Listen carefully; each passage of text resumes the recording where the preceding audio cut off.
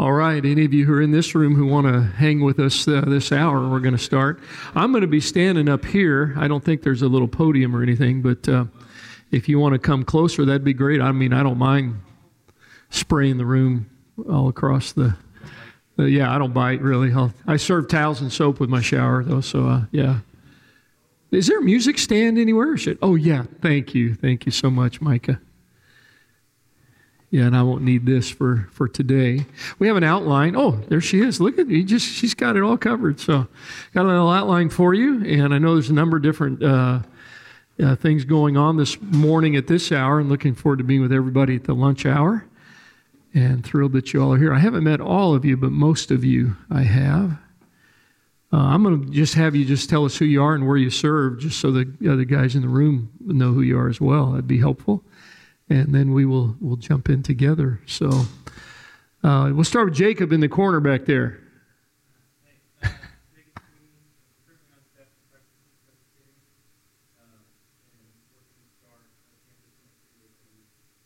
Very cool. Kind of a crusade, Campus Crusade kind of thing, he said. So, which is now called Cru, I guess. But yeah. So, all right, Robert.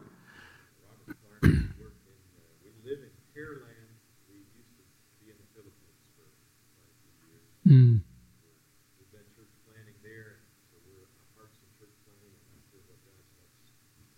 Great. Yeah, it's good to get acquainted with you, Robert.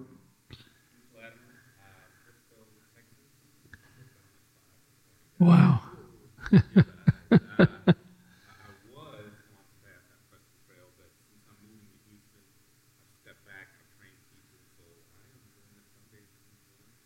Wow. Isn't that something? You had an Easter off, didn't you? So, yeah. Yeah, that's right. Yeah, I bet. Good to meet you. Right here.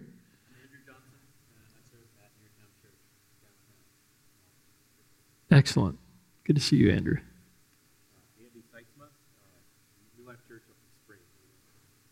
Excellent.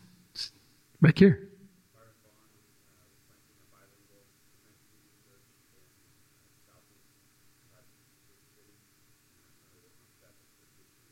Okay, very good. Well, my last pastor was in the Twin Cities, and my worship pastor was named Brian Vaughn, and he had your hairline. You guys could be twins. Just flip the letters around in the first name there. So nice to see you, Byron. Jason. Jason has the Southway Community Church. We're right by Eastland and Airland. Okay, great. Oh, thank you, sir. That's a high-powered music stand deliverer there. Yeah, thank you. I appreciate it. And it's good to get to know you too, Jason. Thank you. All right, David. Dave Schneider, Conroe Church. Yeah, Conroe. Are you a DTS grad? Yeah, I usually peg anybody who pastors a Bible church in Texas. They must come out of Dallas, but yeah, it's probably a overreach. But yes, sir. Very good. Good. Well, appreciate you guys being here, and I know the Acts 29 guys are meeting and some others, but look forward to sharing with you. And I'll try to walk through some of the materials as quickly as I can, so we'll have some time for Q&A. Before I pray, just a little bit of background. I probably won't share a lot of this in the main session, but I was actually involved in a church plant right out of seminary up in the Seattle area, where I became a diehard Seahawks fan. Sorry about that. For 30 plus years now, through thick and thin. We really went with a team. It was really a great experience. After that, I was out of the blue called from Southern California by a guy named John MacArthur. Some of you heard of that. Worked for him for several years. I know when you mention his name, you either pucker or duck, but it was a great experience in terms of just learning and watching him and his passion for the Word. I was his personal assistant, associate pastor, so pretty up close and personal. Very, very godly man. And then became a senior pastor of a church in San Jose. Followed a guy who had been there for 28 years. Church had grown from 60 to 6,000, had planted a number of daughter churches. Unfortunately, on a Father's Day, he announced that he'd had an affair. Turned out to be multiple affairs that had been covered up for 8 years. So the church imploded. They lost half of their income, their giving, their attendance. And I came in at the ripe age of 30, had a tiger by the tail. I would say I was there as long as he was, because the 4 years I was there in dog years equaled his 28. And some of you might be in your dog years right now. But God really began to implant a sense of desperation and hunger in my heart, realizing that if we didn't pray and see God do something miraculous, this place was toast. And God did some really amazing things. And the church is doing really well now. A guy named Chip Ingram pastors it today. But in the history of the church, I just got the short straw. I got the fun chapter. But it was a great lesson in brokenness and desperation and prayer. And God really began to plant some deep things in my heart about the transformational nature of prayer, not just therapeutic in terms of helping people feel better about their knee replacement, but the transformational dynamic, what prayer does in a church and in people's lives. From there, I was called to Sacramento, California, where I pastored almost 12 years. That was a church I was sharing with one of the brothers earlier. I followed the only pastor they had ever had for 40 years. So that's just a different flavor of pain now, right? And but again, we were able to plant a number of churches that outgrew the mother church. It was very exciting.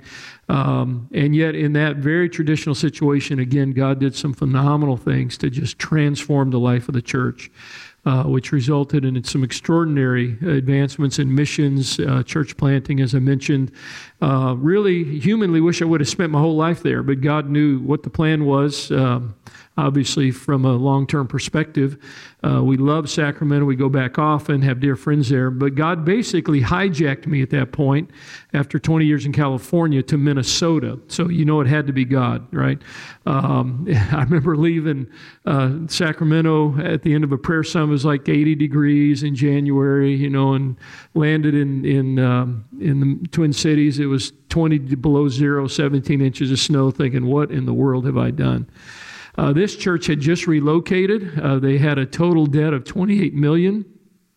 Part of that was a shortfall in their capital campaign. They built this 350,000 square foot facility, 4,200 seat auditorium. I mean, the thing was massive. And 6 weeks into the new building, they found out their pastor was having an affair. So you say, man, not only are you bald, you're stupid, right? So you can basically summarize my ministry in 3 words: dumb, dumber, and dumberer, right, in terms of the difficulty level. But God did an amazing thing. We knew we needed to infuse an extraordinary spirit of prayer into the church.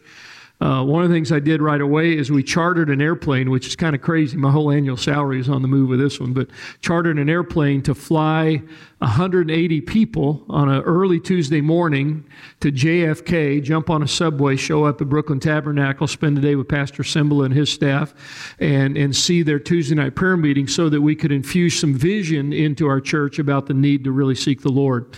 And God, again, did some amazing things. In the years I was there, we were able to retire the $10 million cash shortfall, pay down a lot of the debt. The church is flourishing today.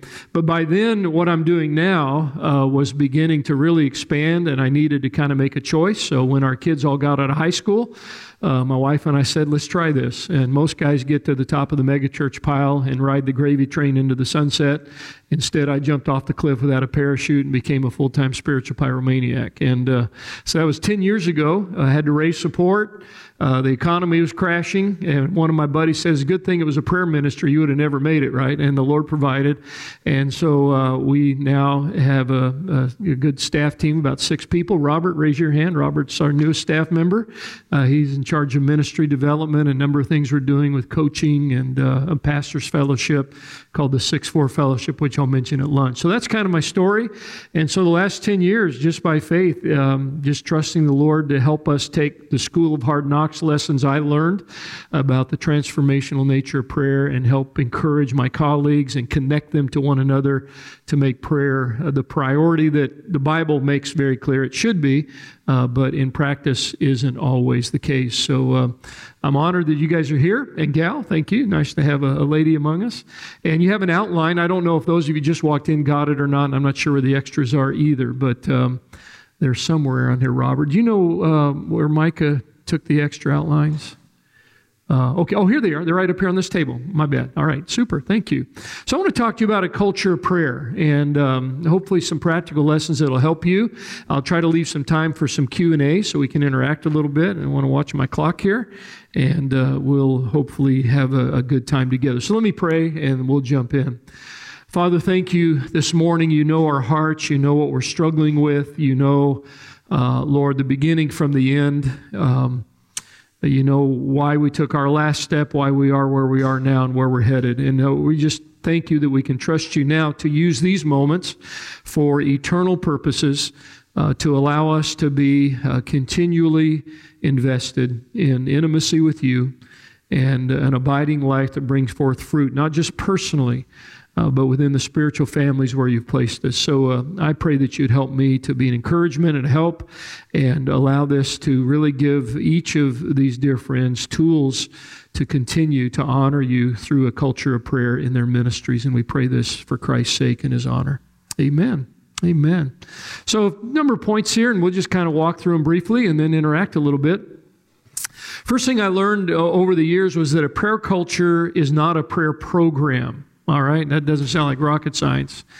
One of the privileges I've had, though, over in recent years is to do a number of events with Pastor Jim Cymbala. In fact, this fellowship I was mentioning earlier was actually launched here in Houston by Pastor Jim and me and about 30 other pastors, one of whom is Jeff Wells here in the area. And so Jim and I did a number of one-day things. I've probably taken 1,200 people to the Brooklyn Tabernacle over the years. And one of the things he and I have interacted a lot about is people will go, for example, and you may not be aware of Brooklyn Tab, but they'll go to their Tuesday night prayer meeting, which is just really profound, several thousand people every week. And a pastor will go home, and you can imagine what he thinks he's going to do next to get prayer going in his church. He's going to start a Tuesday night prayer meeting, right? And so he gets all excited, announces it, put posters over the urinals, just make sure everybody's all jacked up about it. And the first night they have a couple hundred people, and the next week it's 100. 2 months later they're down to 25. After about 3 months, it's the pastor and his dog's a Catholic, so he gives up on it, and he figures, well, it doesn't work. And he thinks that somehow just initiating more prayer activity, which is a good thing, is going to literally create a praying church, and that's not always the case. Because what tends to happen, prayer gets siloed, as I would describe it, and you basically have the same small group of prayer-motivated people going to all the prayer events, and the rest of the church is pretty much detached from that. And so that's not the goal. Again, creating programs can be a good thing, but prayer does not want to be viewed as actually a ministry of the church or a department of the church. It has to be a much deeper reality than that. So one of the first clarifications, it's not just a matter of starting more prayer activity. It's going for something much deeper, which you all understand, and that is that prayer becomes deeply embedded in the culture of the church. So number two is a corollary of that, and that is this: a prayer culture always emanates from the epicenter of church leadership. I have the privilege of doing coaching more intensely with some churches, none in Houston, but one of them in Austin, a church called Hill Country Bible, a number of others. And when I do this with these churches, I ask two questions up front. Number one, how much time does your leadership team spend in prayer? And number two, what kind of prayer is it? And what I mean by that is that the prayer dynamic in the church at large is never going to exceed the passion for prayer that exists within the core of leadership. And if our leadership meetings are basically praying so that we can get on to business, we're going to have a church that prays just so they can get on to business. And but the second question, I think, is maybe even more important. What kind of praying is it? And so there's a difference between getting together as a team and praying about things like the Easter program, the Easter follow-up, the people who are having hip replacements next week, or whatever the case. There's between praying about things and seeking God. And what I would suggest, and you guys know this, the early church advanced not out of praying about things, they advanced out of seeking the Lord. In the upper room, you don't see any grocery list of needs that they're going over. They're not talking about, somebody's plumbing broke down or whatever. They're just seeking the Lord. And really, by inference, out of the Word of God, because they were prompted out of the Word to then replace Judas, as you remember. And in Acts 13, the second half of the book of Acts, you see them in Antioch as missions is launched, again, fasting and ministering to the Lord. They didn't really have an agenda or a list of needs. They were just seeking God. I would suggest to you the most definitive thing we can do as leaders is to spend substantive time simply seeking God and His agenda for the church. We've all got plenty of our own agendas. The key is to find the Holy Spirit's agenda, and that doesn't come by just informing Him of all of the needs, but it comes out of seeking Him for who He is. And so I would suggest to you that a culture of prayer is always going to emanate from the epicenter of church leadership. Why? Well, because the prayer virus, if I could describe it in those terms, is always hatched within the leadership team and then spreads through those leaders into every fabric of the church. And if it's not doing that, then it is going to ultimately just be a program or some guy's, drum that he's beating. It's not really becoming the DNA of everything that happens. And I often say it this way, the prayer level of any church will never rise any higher than the personal passion and example of the senior leader. And that's not to make you feel guilty. I'm just telling you, I've never seen an exception to that. You can't point the way, you have to lead the way. And so that has to begin within the leadership core. I mentioned Hill Country. In Houston, Pastor Tim Hawks, one of the things that they discovered is that for years their elders, and they still do, I think, met 2 hours every Friday morning. And for a long time, they would open in prayer and close in prayer. It's what I affectionately call zipper prayer. You zip the meeting open, you zip it closed. And they would meet for 2 hours, try to get all their work done. And a number of years ago, they changed the paradigm. They decided we're going to pray for the first hour. We're going to have an elder bring a devotional about a character of God, an attribute of God. We're just going to worship God and see how the Spirit leads us to pray. And then we'll meet for an hour. And to the man, they testify we get way more done in the hour that remained after we prayed for an hour than we ever got done when we simply opened and closed the meeting in prayer. It's a great example of the need to make prayer vital in the epicenter of your leadership team. All right? Number 3, a prayer culture is fueled by experience and not explanation. Now, that's a pretty obvious truth as well. I have a buddy, Rick Stedman, who pastored a large church in the Sacramento area, and I was there. We were having breakfast one day in February, and he was reflecting on the previous year at his church, and he said, last year I preached on prayer 52 Sundays. I said, dude, man, I'm kind of a prayer guy, but I don't have 52 sermons on prayer. I said, how'd that work? He said, it was a miserable failure. And I said, well, don't you believe in the sufficiency of the word? He said, well, that's not it. He said, basically, all I did was increase the gap between their learning and their obedience. He said, I've learned that people don't learn to pray out of sermons on prayer. I said, so what are you going to do? He said, I had an aha moment. I'm going to start praying. So I'm going to invite people to join me. I said, really? Well, I'll look forward to hearing how it works. Well, obviously, a year later, as you can imagine, God was doing something really profound because He was teaching His people to pray by praying with them. Of course, in the course of that, he was learning more about prayer himself at the same time. But it's a good illustration that it's more caught than taught.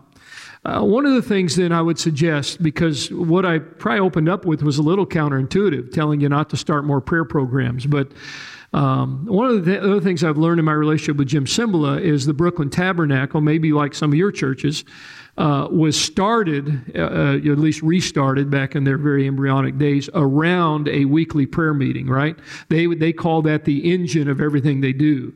They make it clear Tuesday night is the most important meeting of the week. So everything in the church revolves around a Tuesday night prayer meeting. I stepped into churches that were already over-programmed, over-busy, over-scheduled, and so trying to get people to come to a weekly prayer meeting was like pushing water uphill, right? So what I learned is that in a church plant, you have a great opportunity to make prayer central in whatever form the Lord leads you, hopefully starting with your leadership team, right? But in an established church, that's a hard sell to add that on to everything. And so what I learned is that in an already established church, an all-church prayer meeting rarely becomes the engine of the prayer culture. But in time, it can be the expression of the prayer culture. In other words, when it becomes part of the culture of the church, people are then excited about making the opportunity to pray together, whether it's weekly, monthly, quarterly, a priority. So what I talk about is this idea, being here in Texas, you might be familiar with this, of building sidewalks where the footpaths already exist. You see that in the notes. And I forget which university it was. Some of you know this, that would build their new buildings and put the sidewalks in, and the students didn't use them. So they eventually decided we're going to build a building, see where the footpaths are, and put the sidewalks there, right? So here's the point when it comes to prayer. I think one of the most important things to do, whether you're in a church plant or whether you're in an established church, is to equip people to infuse life-giving prayer into the already existing environments where they are connecting anyway. Because then you're not taking away, you're not adding more time, you're just utilizing the time that exists. And what I mean by that is training, well, let's talk about the sidewalks. Let's just kind of break that down.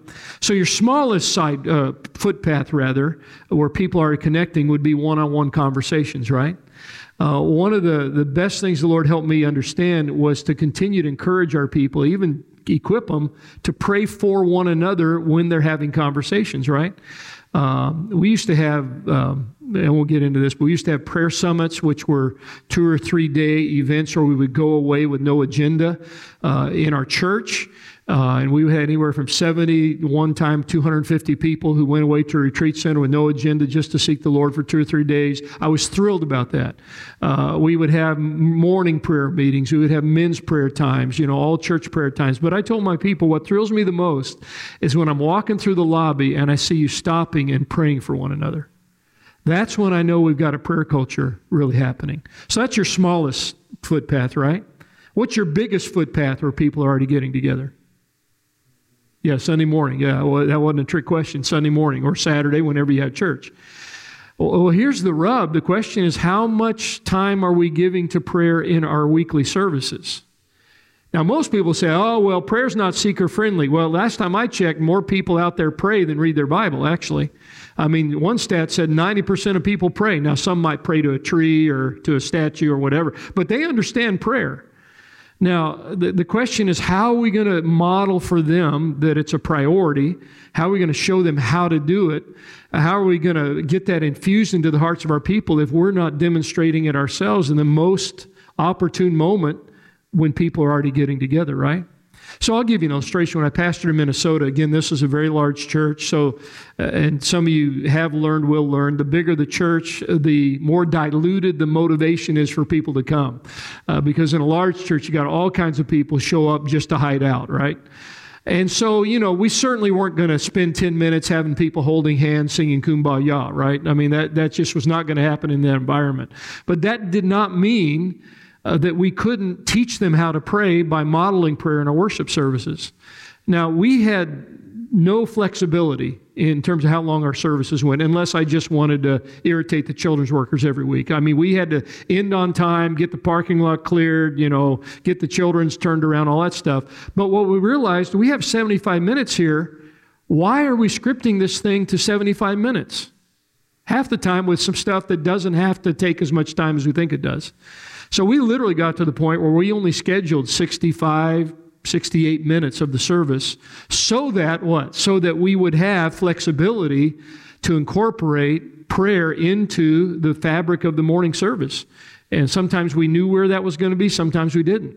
Sometimes Brian, not Byron, but Brian Vaughn, our worship guy, would stop halfway through a worship song, and he'd pause and he'd take a line of that song and he would pray it, or he would prompt people to pray it in their own hearts, or he would give them cues as to how to pray that truth for someone next to them. Or he'd have some people raise their hand if they were struggling with issue Z, whatever it is, and then we would all pray for those people around us. You see, we want our people to pray. We're not showing them how, and we're not building a prayer sidewalk on the footpath of our morning worship services. And so, again, it can be done in a very sensitive way.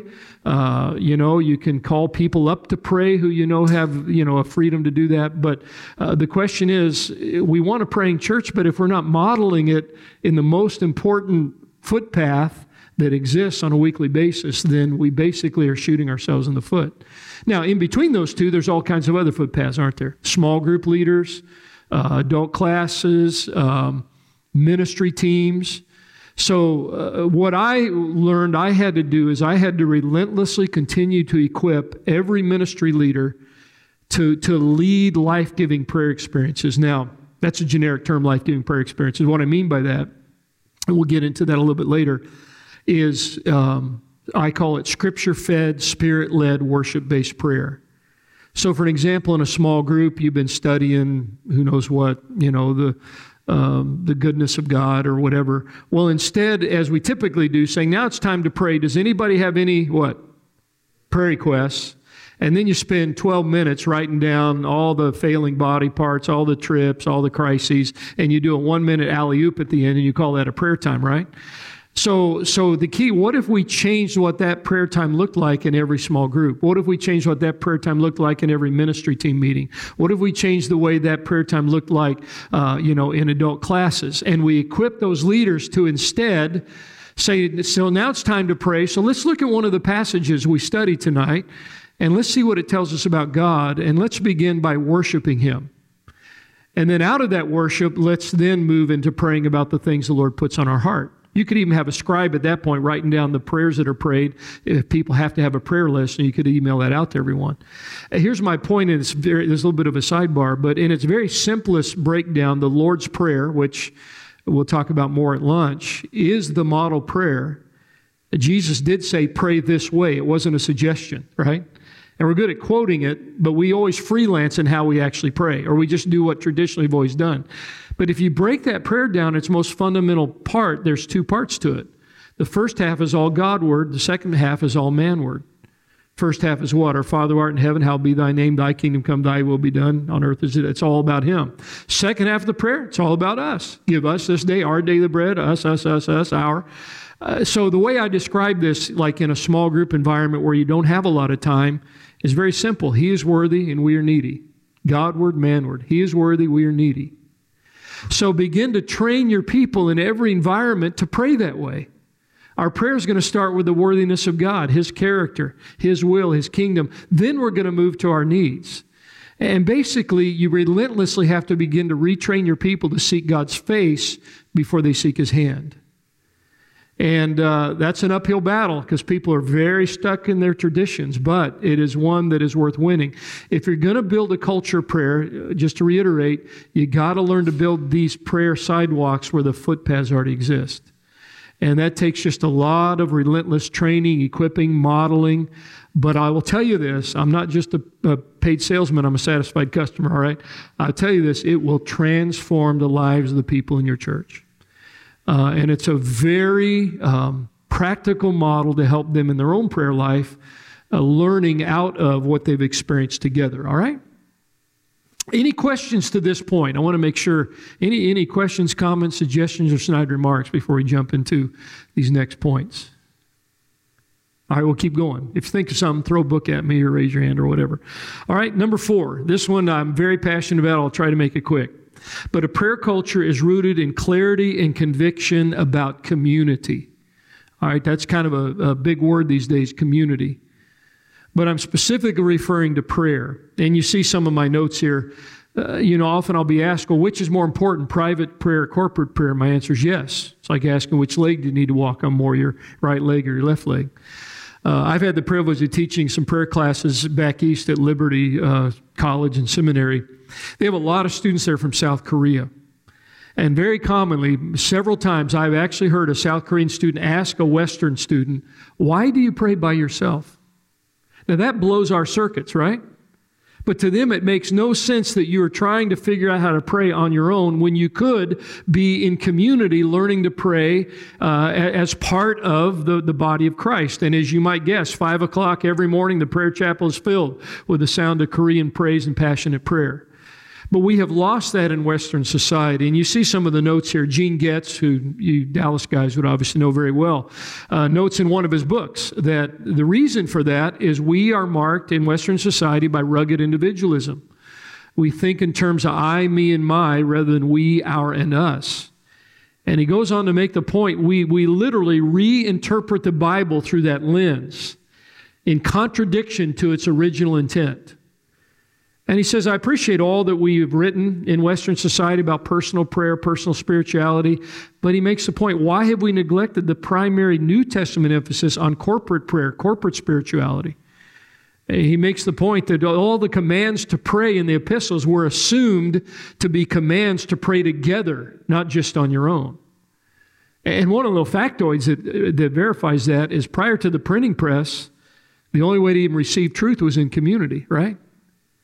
And so, for example, when Paul wrote to the Thessalonians, pray without ceasing, we'll read that in our copy of the Bible. Our immediate application is I should always have an attitude of prayer. And you should, by the way. But here's what I think the Thessalonians heard. You'll like this in Texas. All y'all, don't stop praying together. So picture that, the letter's being read in community, and it says pray without ceasing, and feel free to extrapolate the Greek if you want, because it underscores this point. But what they heard was don't stop praying together, pray without ceasing. You see, they instinctively applied things corporately and then individually. We do it the opposite, and we are not better for it. And so one of the reasons we don't have a culture of prayer in our church is because often as leaders, we don't have a conviction about the fact that if we're going to be a New Testament church, we have got to pray together, right? In Acts 2:42, they devoted themselves, you remember what it was? Apostles' teaching, fellowship, breaking of bread, and literally the prayers. So we don't think about this, but back then the only way to experience any of those was to show up, right? You couldn't download apostlepeter.com and go jogging with him in your earbuds, right? If you wanted to have the word, you had to be there. Fellowship, you had to be there. If you have fellowship by yourself, go see a doctor. They can help you with some medication, right? Breaking of bread, you had to be there. But what do we do in Western society? Oh, prayer, you go into your closet and you figure out how to do that on your own. I'll give you a few sermons and I'm going to hope for the best. It's like the coach of a baseball team pulls his team of young guys together every week, and he gives a baseball speech, and he shows them a glove, and he shows them a bat, and he talks about a ball, and he talks about the history of baseball, the heart of a baseball, all 3 points start with the same letter, the hope of baseball. He shows them how to swing, and then he sends them all home to practice baseball by themselves. And if you're like, why do we never win a game? And you say, man, that dude's elevator does not go to the top floor, right? Well, let's be honest. I'll be honest. For years, that's how I thought I was going to develop a praying church. I was going to give sermons on baseball. I'm going to show them how to swing the bat. And I'm going to tell you, now you go home and figure this out on your own. And no wonder we haven't experienced something supernatural in the life of our congregation. I would just say this, too. It's a little bit controversial, but in Matthew 6, well, I'll tell you this story. I had an elder one time say to me, Daniel, I'm not coming to our prayer times. I said, why not, Bob? He said, well, 2 reasons. Number one, the Bible says don't pray to be seen by men. And if I showed up, I would just be coming, for show. And he said, secondly, the Bible says pray in your closet, so I'm going to stay home and pray on my own. I said, well, would you like some feedback? And he said, sure. I had to ask permission. He was an elder. He could have requested my resignation at the next meeting. But I said, would you like some feedback? He said, sure. I said, well, number one, why don't you change your motive and come? You can do that. We can talk about 5, 6 other motives other than being seen by men. I said, secondly, we need to renovate your closet because that sucker is way too small. And you can figure this out on your own. Western commentators don't even capture this. I remember the first time I began to make the discovery, I sent my thoughts to both MacArthur and a guy named Earl Rademacher, who's president of a seminary, and they both called. They said, this is very New Testament, but it is a hard sell in Western society.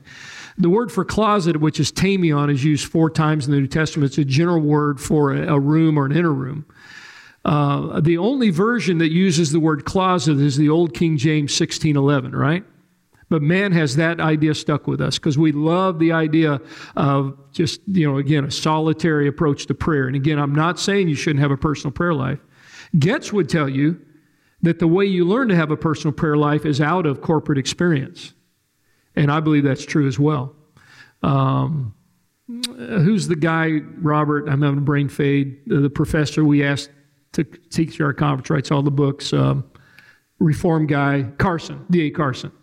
Yeah, Carson says the best way to learn to pray is by praying with others who know how to pray, right? But again, that's not Western culture.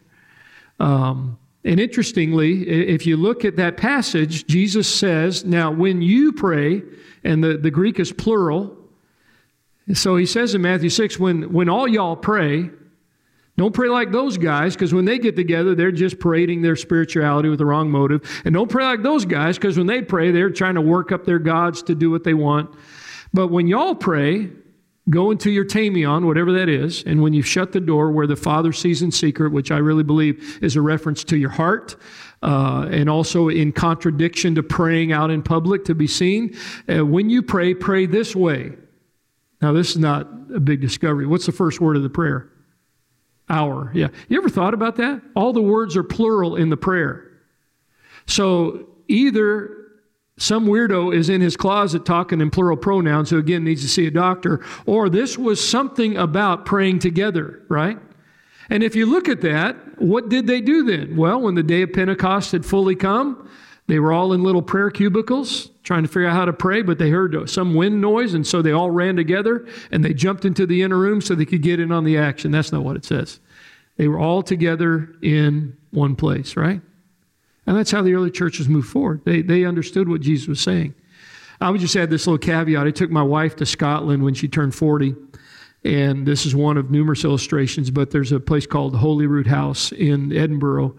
And one of the things you tour when you go there is called the King's Closet. And I remember when we were taking the tour, I saw that on the sign. I said, why are we looking in the King's Closet? I'm thinking, that's kind of crazy. I mean, maybe he had more shoes than Imelda Marcos or something. I don't know. And when we did the tour, we came into this room with sofas and chairs and tables, and the tour guide said, this is the King's Closet. I'm thinking, what? And he said, in his closet, the king would meet with people, dignitaries, friends, relatives. To be called into the King's Closet was a rare privilege. You can imagine, my background, that's not registering with me. And so I finally asked him, I said, you mean to tell me that when this palace was built, a closet was like a meeting room? He said, yes, that was exactly the meaning of the word. And had I been a cartoon character, boom, suddenly it starts making sense. Interesting factoid, the same king who built Holyrood House Palace was the same King James who authorized the, guess what, 1611 King James Version. So that would have been the perfect word in his context. I just say to you, if I were the devil, I would do everything in my power to keep Christians from praying together. Because the devil knows the history, biblical history, he knows church history, he knows the advancements against his kingdom of darkness always occurred out of movements of extraordinary united prayer. And so I would just sell them this bill of goods. Just do this on your own. Don't get too serious about going to those prayer meetings, Don't spend that much time praying with people. Just make it your own personal life. And again, I'm not saying we shouldn't do that. All I'm saying, we have swung the pendulum so far over in the individualistic understanding of prayer that we are losing one of the primary means by which God has ordained to advance the supernatural work of the Holy Spirit and the gospel in our church. So as a leader, my point is simply this. If you don't have a conviction about this, it ain't happening in your church. And we all need to realize, not only for our own spiritual benefit personally, but for the sake of the health of the church, we've got to make this a primary priority, all right? 3 more points, and these will be quick, and then we'll do a little Q&A here. Prayer culture is sustained by the right motive. And I think we all would confess that there have been stops and starts, right? Not only in our prayer life, but in our prayer leadership. One of my mentors, a guy named Peter Lord, says it this way. He said, most Christians pray out of crisis or a grocery list, period. In other words, our level of perceived crisis or the length of our grocery list determines our engagement with prayer, right? And I don't know about you, but I learned a long time ago that is a roller coaster. Personal story, for 20 years, I got hoodwinked, I guess you would say it, into praying with the men of our church on Monday mornings at 6 o'clock. Now you know I'm not very smart. Because, they're all showing up. They're jacked up by their week's getting ready to start. I'm in a body bag. I'd preached 3 services, had meetings. And so you can imagine after a number of months, I woke up at 5 o'clock, not very excited about this thing that I'd, swore to my own hurt, and it won't change, I'm going to show up. So I had a conversation with the Lord. I don't hear voices or see handwriting on the wall, but I said, Lord, why am I doing this? And the impression that came to my heart was very clear. The Lord said, well, right now your motives are rooted in things that change, like your energy level, the weather, how many guys show up, how well the prayer meeting goes, the list goes on and on and on. And he basically prompted me to say, until your motive is rooted in something that never changes, you're going to struggle. So I asked myself, well, what is that? And what came to me is very simply, you see it in your notes, that the only enduring motive for prayer is that God is worthy to be sought. Once that got rooted in my heart and mind, it became a consistent conviction of my life that I got to pray. I may or may not feel like it. Over the years, and we won't have time to get in this today, but I developed what I called, accidentally, I didn't figure it out, it just happened, but I called relentless rhythms of prayer, where I was personally committed, to leading prayer times for our staff, church-wide prayer times, praying with the men, praying on Sunday mornings early, etc. But those rhythms continue to fuel my appetite. But to be honest with you, most of those times, and you guys will be honest with this yourself, your own personal prayer life in the morning or whenever you pray or going to lead a prayer meeting, I didn't feel like doing that 80% of the time. Now, I may be more carnal than the rest of you. I don't know. Maybe that's why God's had to pound prayer into my life. I didn't feel like doing that. I didn't feel like going. I don't feel like praying. But what I have to tell myself is what? God is worthy to be sought. And that, again, is a worship-based approach to prayer. And I often tell people that's the only kind of prayer that's eternal. When you get to heaven, you won't be praying for missionaries or church planting or, Aunt Matilda's heart valve replacement. Those are good things. But you will be saying what? Worthy is the Lamb that was slain. And so that became a game changer. And there's a lot of other things that may motivate us, guilt, approval. At one point, church growth. I'll be honest with you. That's what compelled me to pray when I was part of that church plant. Man, we were praying every morning. And then good old Peter Lord, he nailed me one day. We were sitting in a group of pastors, and he said, if God promised you two things, number one, you'll go to heaven when you die, and we all like that. And number two, he'll never use you in the ministry again. Will you still pray? Now, that may not affect you, but that was like a knife to my heart because it revealed to me I was praying so God would use me for me. And I've come to realize prayer is not your next church growth tactic. God is not going to reduce something as holy as prayer to some ego-driven need to prove our significance, right? So it can't even be church growth, although I think a praying church will be a healthy church and a healthy church will grow, right? So then I got all into revival. I mean, I had a disease called Ravenhillitis. Anybody ever had that virus, Ravenhillitis? I mean, I was reading all these books on revival, leading conferences on revival, and then one guy burst my bubble one day at the conference I was sponsoring, and he got up and he said, there's a difference between seeking revival from God and seeking God for revival. Because revival's the outcome, right? We all like the outcome. And I realized, as passionate as I am about revival, that cannot even be my motive. Because if it doesn't come in the next 5 years, I'm going to lose my motivation. And so it just became so real to me that the only enduring motive for me to pray, to lead my people in prayer, is that God is worthy to be sought. And I would suggest to you, if you're going to lead a culture of prayer, this is going to have to be consistent in your motivational dynamic. And I think that's so key. Two final things real quickly. Prayer culture is key to supernatural mission accomplishment, and I think we know that. Let's be honest. You can build some pretty significant ecclesiastical stuff just based on formulas. In fact, I had a conversation with a guy in Canada one time. He called me. I was going to speak at a conference, and he said, could we go to lunch while you're here? And I said, sure. So we went to lunch, and his staff was there, and he began to tell me a story. He'd been there 15 years. Church had grown from basically nothing to 2,000. And he was describing their programs, their activities, their outreach, their facilities. And about 3 minutes into that, he stopped dead in his tracks and started weeping at the table in this restaurant. And I said, John, what's wrong? He said, well, that's why I wanted to meet with you. I said, what do you mean? He said, I don't know if anything I've done had anything to do with the Holy Spirit. I said, explain that to me. He said, I worked the formulas. He said, I knew the formula for, facility design. I knew the formula for relocation. I knew the formula for children's programming. I knew the formula for preaching, formula for music, formula for tech, formula. And he said, but I've been a prayerless pastor. And he said, well, the reason I'm crying, if I had to stand before God today, I don't know what would be wood, hay, and stubble versus gold, silver, and precious stone. I thought, man, that's raw.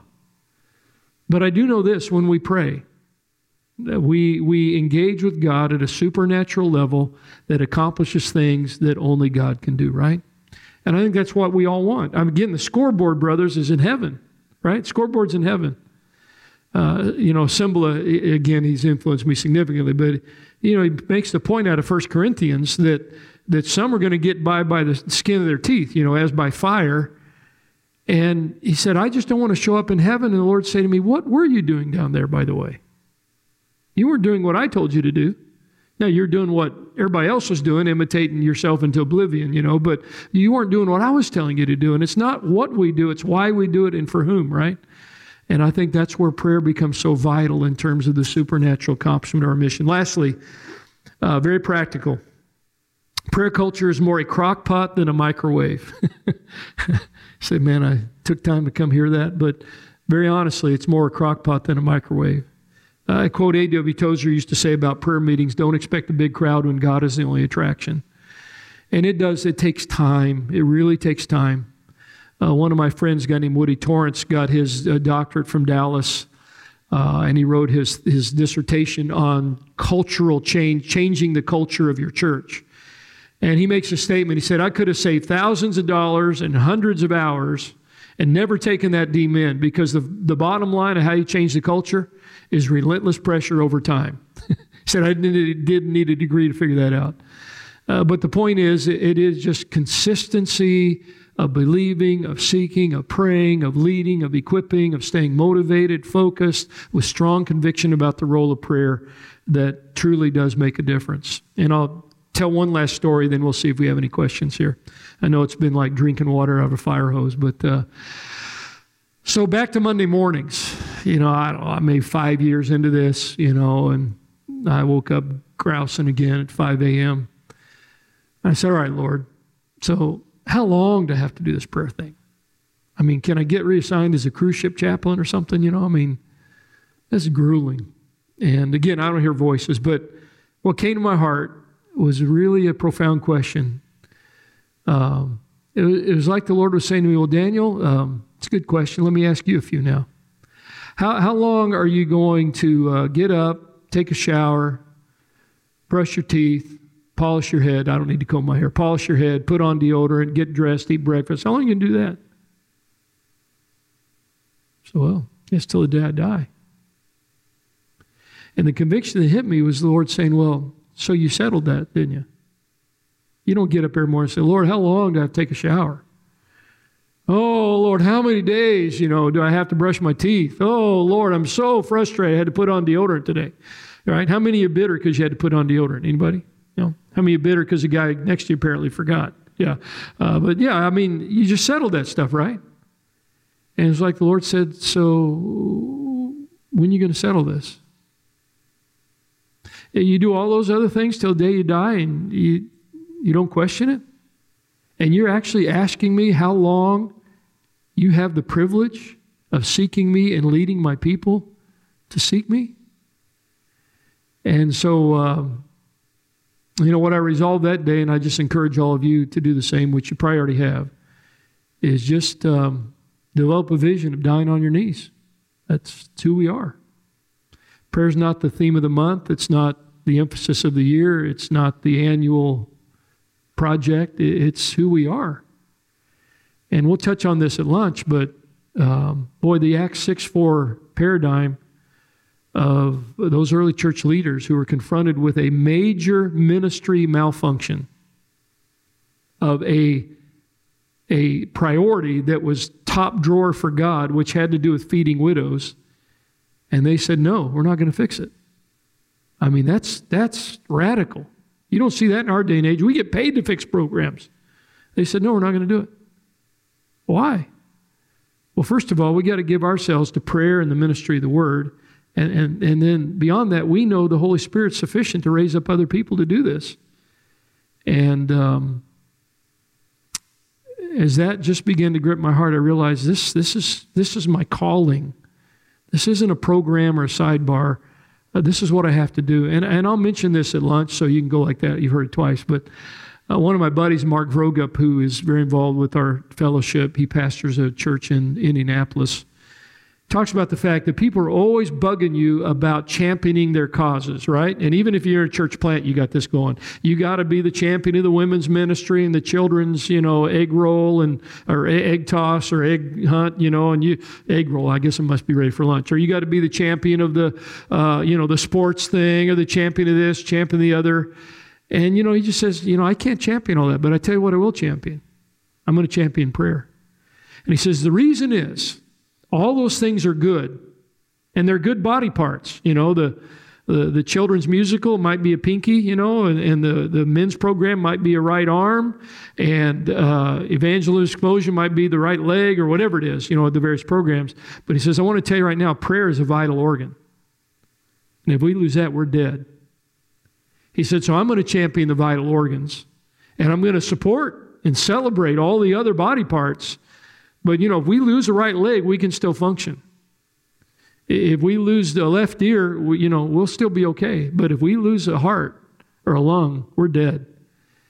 And I would just say to you that what we're talking about here has to be our lifelong passion, because it is a vital organ of everything we do. So, all right, questions, comments, suggestions, snide remarks, corrections, Greek words, Hebrew meanings, anything you want to toss out. I mean, you're a smart group here, but I'm not arrived, but I would tell you God has pounded the stuff into me in the School of Hard Knocks, multiple situations where God has just retaught me again the transformational nature of what happens in a church that prays. Yeah.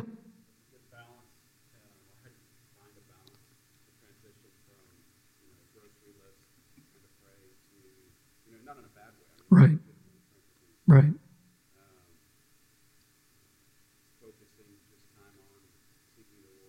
Yeah. Yeah. Great question.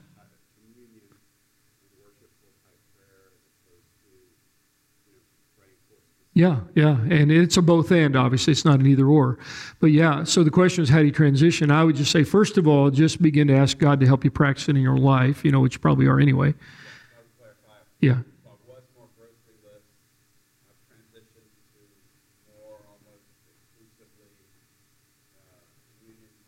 Yeah. Yeah. Yeah.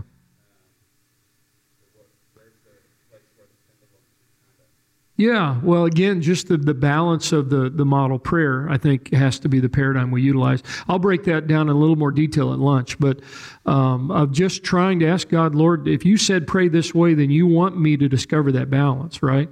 And so it's not only seeking God's face, although there will be times when your worship and your pursuit of Him is just so delightful.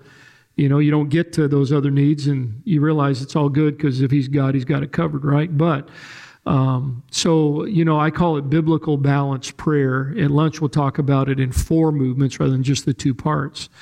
But I think it's just to make sure that's clear in your own heart and just begin to ask the Holy Spirit to help you balance that. And then, of course, as you know, begin to pass that on to your core leaders, begin to practice that together and see it go viral in the church, So I'm really, again, I tend to be creative types over the years like you guys. I've created all these prayer models. We got, of course, the ACTS model, FACTS model, SLACS model, and they all start with the same letter for an hour or whatever. But I've just become increasingly convinced that Jesus said, pray this way, that I've really got to take that seriously. And again, not quoting the words, because as you know, the words are different both in Luke 11 and Matthew 6, but the pattern is the same. So I think just going after that pattern, asking the Holy Spirit to just help you find that balance, I think is really key. And then teaching it to your people. You will get pushback, though, as it gets into the church, because people are so stuck in their traditions, right? And I'll tell you one story real quick. I had a pastor friend tell me this. He said he went golfing not long ago with a pro in his church, and so he asked the pro to help him. He'd never golfed with a pro. So after about 2 holes, the pro showed him how to change his grip. So on hole 3 with his new grip, he swings and the ball slices off into the woods on the right. And hole 3, he swings with his new grip and it hooks off into the water. Hole 5, he swings with a new grip and it dribbles down the fairway. He said, by hole 6, I went back to my old grip and played a typically miserable round. And he said the guy could tell I was frustrated, so he didn't say anything else. But at the end, when we were done, he came up, put his arm around me. And he said, let me tell you something. Well, you've done something wrong for so long and you try to do it right. He said, it will be so uncomfortable, but if you don't persevere, you're never going to improve your game. And he said, that became an aha moment for me about what I'm trying to help my people do. Because moving them away from just talking about their needs and then doing a Hail Mary at the end versus showing that first we're just going to seek God's face and then we're going to trust His hand is a major paradigm shift. It involves a level of intimacy that a lot of casual Christians aren't comfortable with. But it's a life changer, and so you just got to persevere. You really do. Any other questions, comments? Anybody at all? I know I'm probably a Cessna talking to 747s here. You guys probably could teach me a whole lot more than I know. Yes, ma'am.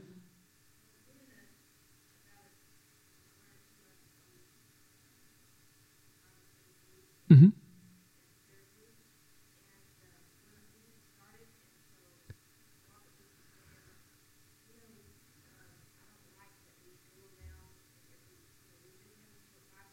Right.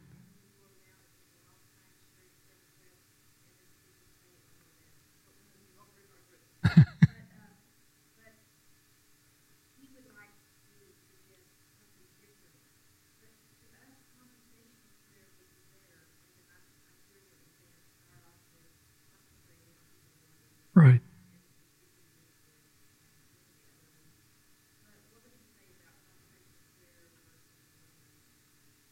Yeah, so when I teach on this, and I think our books are going to come, but one of my books, Old Paths, New Power, has a whole section on facilitating prayer. But, you know, I make the statement that how you start your prayer time is going to determine where it goes. And, of course, one of the things I definitely go after is, does anybody have any prayer requests? And the reason I think that's a misstep is, number one, it starts the whole prayer time manward rather than Godward, which I think is a direct contradiction to what Jesus said to do. Number two, it's hard to be an equal opportunity provider because, you know, some people, they've got 15 things and, you know, pretty soon everybody else gives up. You know, I'm not even going to share mine. And it's not even good use of time because you talk about it, and then if you even have time, you come back and pray about it, right? So second thing I always say is, you know, I did this for years because I learned it. Somewhere I heard this. Let's just pray as we feel led. You ever done that to start a prayer meeting? Now, what I think I meant by that, I'm not even sure what I meant, honestly, but what I think I meant by that was, let's pray as we feel led by the Holy Spirit. But let's be honest, that gets lost in translation. What people hear is, let's just pray what comes to our mind, which becomes an eclectic mess of disconnected who knows what, right? Because whatever's on people's mind, you know, only God knows.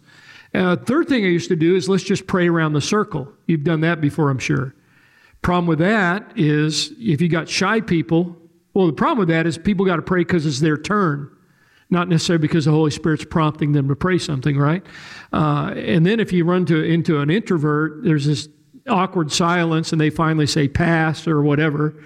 And it really stinks if you're the last one in the circle, because by then everybody stole all your material, or you just have to make something up to sound as profound as everybody else did, right? So when you mention conversational prayer, you know, that's the more, I think, Evelyn Christensen and others, it's a very spontaneous, interactive, and I'm a big fan of that. But again, I think it comes out of the Word of God. You know, and you'll hear me talk about this. I just, every prayer meeting I lead starts with a very consistent statement, and that is, let's open our Bibles.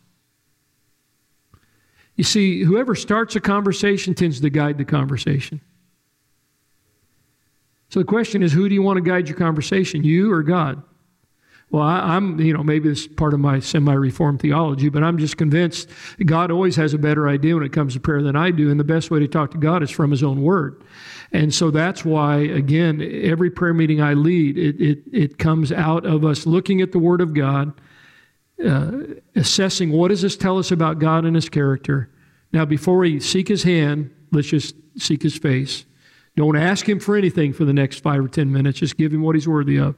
And then, and here's the other thing I've learned. The Holy Spirit has a prayer list that's way more interesting than mine. Because He already knows about my knee replacement, my trip to Omaha, or whatever. My goal is to seek His face and then trust His hand for the things that are on His heart for me. And we'll mention this in the next hour. I think it comes down to definition. I think the average believer defines prayer as talking to God, right? The problem with that is that makes God one big ear and us one big mouth. Now, that's a part of prayer, but I think there's more to it than that. Or they'll say, well, prayer is telling God about my needs. Again, that's fine. That's a part of prayer. But again, that mainly makes prayer man-centered rather than God-centered.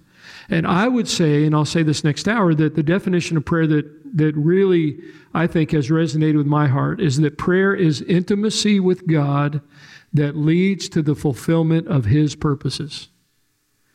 And I think if you look at New Testament praying, you look at the prayer life of Jesus, the prayer life of Paul, that's what they did. It was about intimacy with God that led to the fulfillment of His purposes. In one of my books, Transforming Prayer, I looked at all the prayers of Jesus and all the prayers of Paul and all the prayer requests of Paul, the content of them, and I compared them to what we normally pray about, and the disconnect is incredible. One mentor of mine used to say it this way: we spend more energy praying sick Christians out of heaven than we do praying lost people out of hell. Now, again, I'm not trying to let you think that God is an incompassionate, distant God. He doesn't care about my ulcers. He does. But He's got it all covered. He knows my body better than the doctor does. He knows my future. He knows my past. He knows and the way for me to deal with that is not just to inform Him about it as if He didn't know, but it's to encounter Him and receive from Him the fullness of grace and providence and goodness and power that He has available to me if I can just learn to seek His face before I seek His hand. If that makes any sense. I often say this way, if all we ever do is seek God's hand, we might miss His face. But if we seek His face, He's going to be glad to open His hand. And again, that's the pattern of prayer that He taught us. So it's a hard change, and I would suggest to you in any prayer group or leadership team you're trying to make the change, just study this together somehow. Either, the big question is, did Jesus mean what He said or not when He said pray this way? If He did mean what He said, then we have got to surrender our traditions, our preferences, etc., like we would in any other area of obedience, right? And we have got to align ourselves with what He said for us to do, because frankly, He had our best interests at heart when He told us how to pray, right? So, sorry I got going on that, but any other questions or comments? Anybody else? It's a great question. That's a very real issue. How do we make a change in the prayer gatherings we're already engaged in? I'm not trying to sell books, but I would tell you that in a group like that, if they make it here, they went to some church somewhere else here in town. But the book Transforming Prayer would be a great study to go through together, because it's kind of humorous, but it unpacks what we've always done and really helps shift us to aligning our praying biblically with what Jesus really had in mind. So, any other comments, questions? Anybody? Wow, you guys have been great sitting here listening to all this droning. But yes, sir. Dying on your knees, yeah. Dying, yeah. In other words, this is not a short-term fix, it's a lifelong calling, yeah. Now, I often say humorously, I've been in prayer meetings where I thought the time had come. I thought I was about to die, right? I've prayed for the rapture halfway through some prayer meetings, we've fallen and we can't get up, whatever the case is. And, I didn't get into this, but, I've been in prayer meetings where people have slept, snorted. One prayer meeting, I watched a guy drool on his lapel, he was out like a light. One time a guy fell out of his chair and he wasn't slain in the spirit. And the bad news, I was leading those prayer meetings, right? So early on, I figured out God is not the author of boredom, especially when we're conversing with Him. And this is what we're doing something wrong, because this is not what Jesus had in mind when He had the thought of us praying. So anyway, so dream of dying on your knees. It is a lifelong calling, and it's a great privilege, isn't it? Well, thank you. Go ahead. One more, Andy. Not a question, but just I need this. Sure. So thank you for I hope it's helpful. I'm no expert, and I'll mention at lunch, I'm not a natural prayer guy by any means. I've met some of those people, they drip Shekinah juice and glow in the dark, and, they're always in intimate communion. I'm a fiercely independent personality, and so it's all grace. You know how God does that. He'll take our weaknesses and He'll just whack us down till we got nothing left, and then rebuild us so we remember who did it, right? And it's all grace. So, Lord, give us that grace, the grace of prayer, the grace of hunger and desire for You, Lord. Lord, let us become increasingly dissatisfied with just the stuff that we get fed. Again, sometimes very good, but sometimes the enemy of the best. And help us, Lord, to truly go back to the sufficient New Testament model of how You transformed the world through a small band of church planters who had no idea what they were doing, but they knew they needed to pray. And You were sufficient, Lord, to turn the world upside down. And so, God, help us in the midst of all the tools that we have, not to allow ourselves to depend on those tools.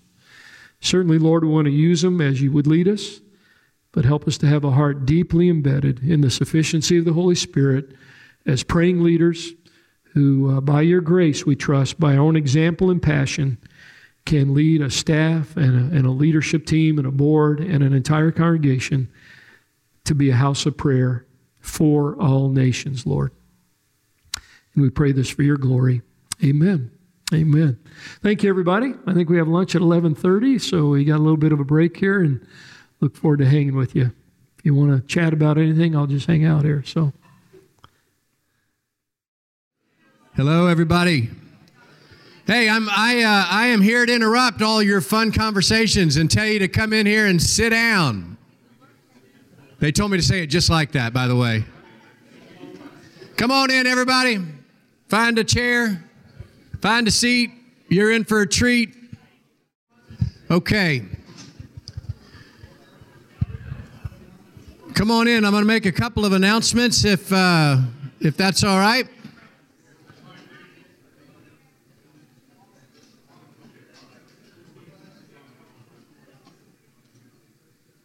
All right. Here we go. Listen, my name is Trey Little, and I am one of the pastors on staff here at Grace. And I want to just say, on behalf of all of our team, I want to say welcome to Grace. We are honored to be part of what is going to happen here today, and so thank you for that opportunity. We've got a little tagline that we use around here. We say, "Living to make Jesus visible." So I hope that while you're on this campus, that that He is being made visible through our staff and through what we're about. We just want you to feel welcome. We want you to have a good, positive Grace experience. So thanks for coming out today. I want to give you a couple of things just to be mindful of. In a minute, you're going to be released to go for food, and it will be a treat. We've got a wonderful staff that does a great job with our food, so you'll be released to have some lunch. If you are in need of a restroom, it's just right down this hallway to the very end. If there is something that you need that you are not finding that we might be able to help you with, then just find one of us with the name tag on. We'll do everything we can to make your time here on the campus memorable. So you just let us know what we can do to help you. But I'm excited about what the Lord's up to in this church planning network. I'm excited about what He's up to in terms of bringing a bunch of knuckleheads like us together to make His Son Jesus visible and the kingdom vision in mind. So it's just going to be fun to talk about it all. So thanks for coming out. Thanks for being at Grace. Welcome. And I'm going to give thanks for the time and the food, and then I don't know who's going to talk next. Jeremiah, whatever. Somebody else is going to give you all instruction. I can't do anything more than this. Everything else is more than my pay grade. So let's pray. Lord, we do love you so much. We're thankful, Lord, for the truth that your mercies are new every morning. We're thankful, Lord God, that this indeed is a day that you have made, and we shall rejoice and be glad. And I thank you, Lord, for all those that have come out. Just pray that you would bless our time together around these tables. Just pray, Lord, you'd bless the food we're about to eat to nourish our bodies. Bless the sweet hands that prepared it. And just continue, Lord, to fill us up with your joy so that we might be lights in this world. To you be the glory. In Christ's name, amen. Enjoy. Oh, food is served. Amen, amen. Good to have you today. Good to have you today. Somebody say, God is good all the time. When I say God is good, you say all the time. God is good? All right, all right. Well, we're going to go ahead and get the afternoon moving here. So we're so glad to have you. Want to welcome you at ACPN, where the goal is to saturate this city with churches to reach every man, woman, and child. And so we've got a few speakers and a few people who you want to hear from today. And a couple of things we want to say before that. If you have not been, or if you're not aware of the 50 days of prayer that HCPN is doing, you really need to get in on that. You can follow it through the website. And every day there is a prayer written by someone, a devotional prayer written by someone in the HCPN circle. And today's was very good by Heather Rule. She did a wonderful job. And it's a great way to get your day started and to stay plugged in. The goal is for us to be unified in prayer for this city over the next 50 days. So if you have not done that, please tap into that, and you will be blessed because of it. And for some of you who really want to walk on the wild side, you can do this. On your table, there are some tattoos. You don't have to pay for it. The ink is free. All you have to do is put the tattoos on your hand, and while you're praying, you'll be standing in unity with everyone here. So, I don't allow my kids to get tattoos, but we can do this one. We can do this one. Amen, amen.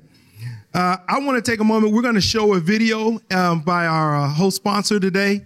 And then we'll hear from him, Mike Mantell, the president and CEO of Living Water International. Shortly after this video, he'll come up and share more about their ministry. The Lord then called me here to Bolima, where the majority of people are Muslims. The first thing I did was laying the foundation of the church. Then I built the school. Ministry was not easy. At times, there was no one here but my family. I wanted to give up. But I remember Joshua 24, verse 15. But if serving the Lord seems undesirable to you, then choose for yourselves this day whom you will serve. But as for me and my household, we will serve the Lord. I have hope, but there are still challenges. The water in my community was contaminated. Even my daughter Cardi got sick with cholera due to the unsafe water. I knew I had to do something. I've heard about living water, so I reached out to them and asked for help. When they brought the big rig in our community, everyone was overjoyed. There was singing and dancing, and I could not help but feel proud. Through this well, the Lord opened a door that I could not open on my own. The well not only provided clean water, but lifted the burden on my ministry. When people come for safe water, I'm able to share the gospel. Muslim families who were so hard-hearted to Jesus are now attending my church. Today, I no longer see my work as a burdensome, but as a blessing. Instead of division among my people, I see the peace and love of Christ taking hold of this community. I'm so thankful that I did not give up, that the Lord did not let me give up.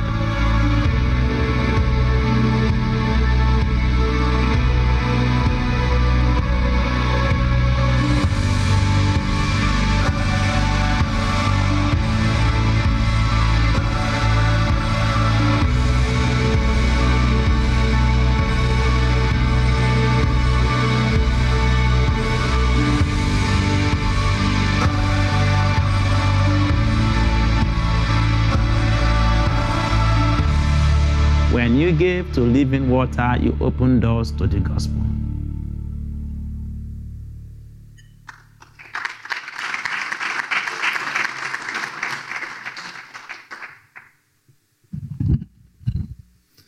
I love being in my home church with a room full of people that are passionate about planting and nurturing local churches. Living Water serves the church as she fulfills her mission. Is my pastor still here? Trey Little, are you still here? Because when he invited me to co-sponsor this lunch, I wanted to tell him that I was not going to redesignate my existing tithe, but I was actually going to give new money for lunch. Because we love the church, and as you saw in that video, water is a powerful tool in the hands of a pastor over there. Water is also a powerful tool in the hands of a pastor here in Houston, because we know that people want to join a community of faith that's active, that's engaged in issues that change the world. And there's usually no better way to do so than through water linked with the gospel, working through a local church. And so Living Water serves the church, and we are here to serve the church in Houston, as well as the church in India and in Latin America, in Africa, and in Haiti. So we just invite you to go to our website and to look for some tools to help you build awareness, involvement, and investment in the local church. It's www.water.cc/church. Just go on that website. But I'd also like to invite you to go on a trip. Trey took a team from Grace a couple of weeks ago to go to Haiti. It's a 1-week experience. You get your hands on the rig, you drill a water well, you teach sanitation and hygiene, and you share the gospel. But it's a immersion experience in discipleship. You take your leadership team, you'll be transformed and bring that passion back to your church. And if you have any questions, look up that man and ask him how it went for him. Or grab me, Mike Mantell, or my colleague, John Nadolski here, and we would love to talk to you about a trip or how Living Water can serve the church planning activities here in Houston. Thank you very much.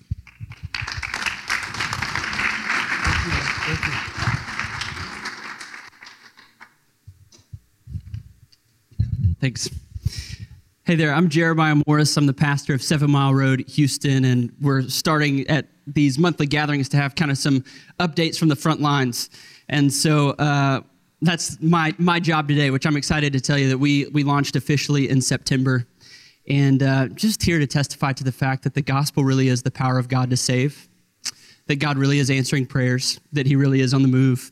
And so we planted a church that's out of, we're using the facility, the Counsel on Recovery. It's an addiction recovery facility inside the 610 Loop.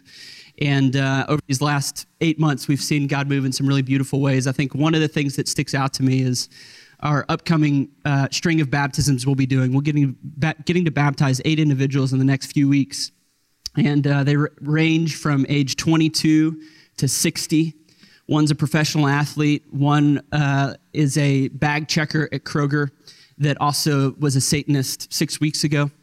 And we have young professionals that went to Stanford, and the great joy of all of that, I say all that to say this: you can't go anywhere else in the city than somewhere where Jesus is central to see a group of people like that loving one another, calling each other family, and really caring for and tending to one another's souls. And so we're really grateful for the impact that Houston Church Planning Network has had on 7 Mile Road, on me as an individual, and are praising God for the work that he's doing as he continues to hear and answer our prayers. So if this is your first time here, you found a really great community. Stick around. Let this place continue to encourage and shape and bless you on whatever journey you're on. So thanks for being here. I'll pass it out back to David. Amen, amen. Great work there, great work. My name is David Hill, and I am pastor in Restoration Community Church, which is in the inner area of Third Ward of Houston, Texas. We are an urban church plant, and when I say that, I don't mean Midtown. I mean urban, as in the block. And so, it really started for us. It started for me when I was a college student at TSU, mentoring young teenagers in that area.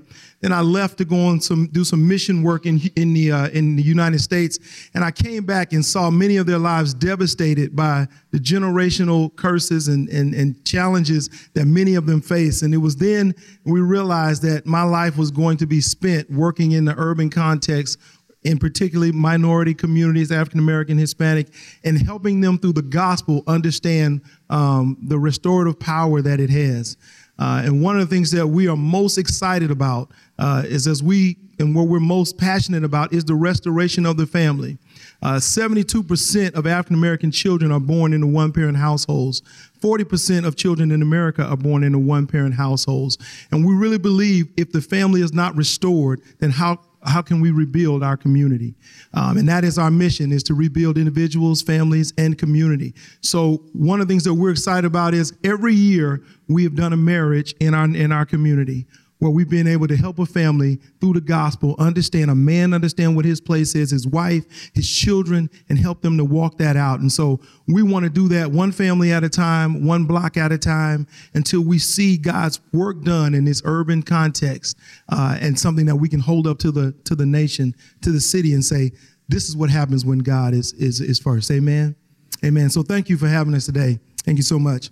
Well, I want to move on, and I want to take an opportunity to introduce our next speaker who will share a few things. And I'm going to take this opportunity, I don't know if I'll ever have it again, to say how much I appreciate his heart, his work, and what he has poured into my life as a resident of HCPN, finishing residency last year. Had the opportunity to sit in some trainings with him, had the opportunity to sit in his home in a time of fellowship, and I can't tell you how much it has meant to me and how much confidence it has breathed in my life. And I just am so grateful. So I'm going to ask that if you would show a little love and put your hands together for Pastor Bruce Wesley, and we'll receive him at this time.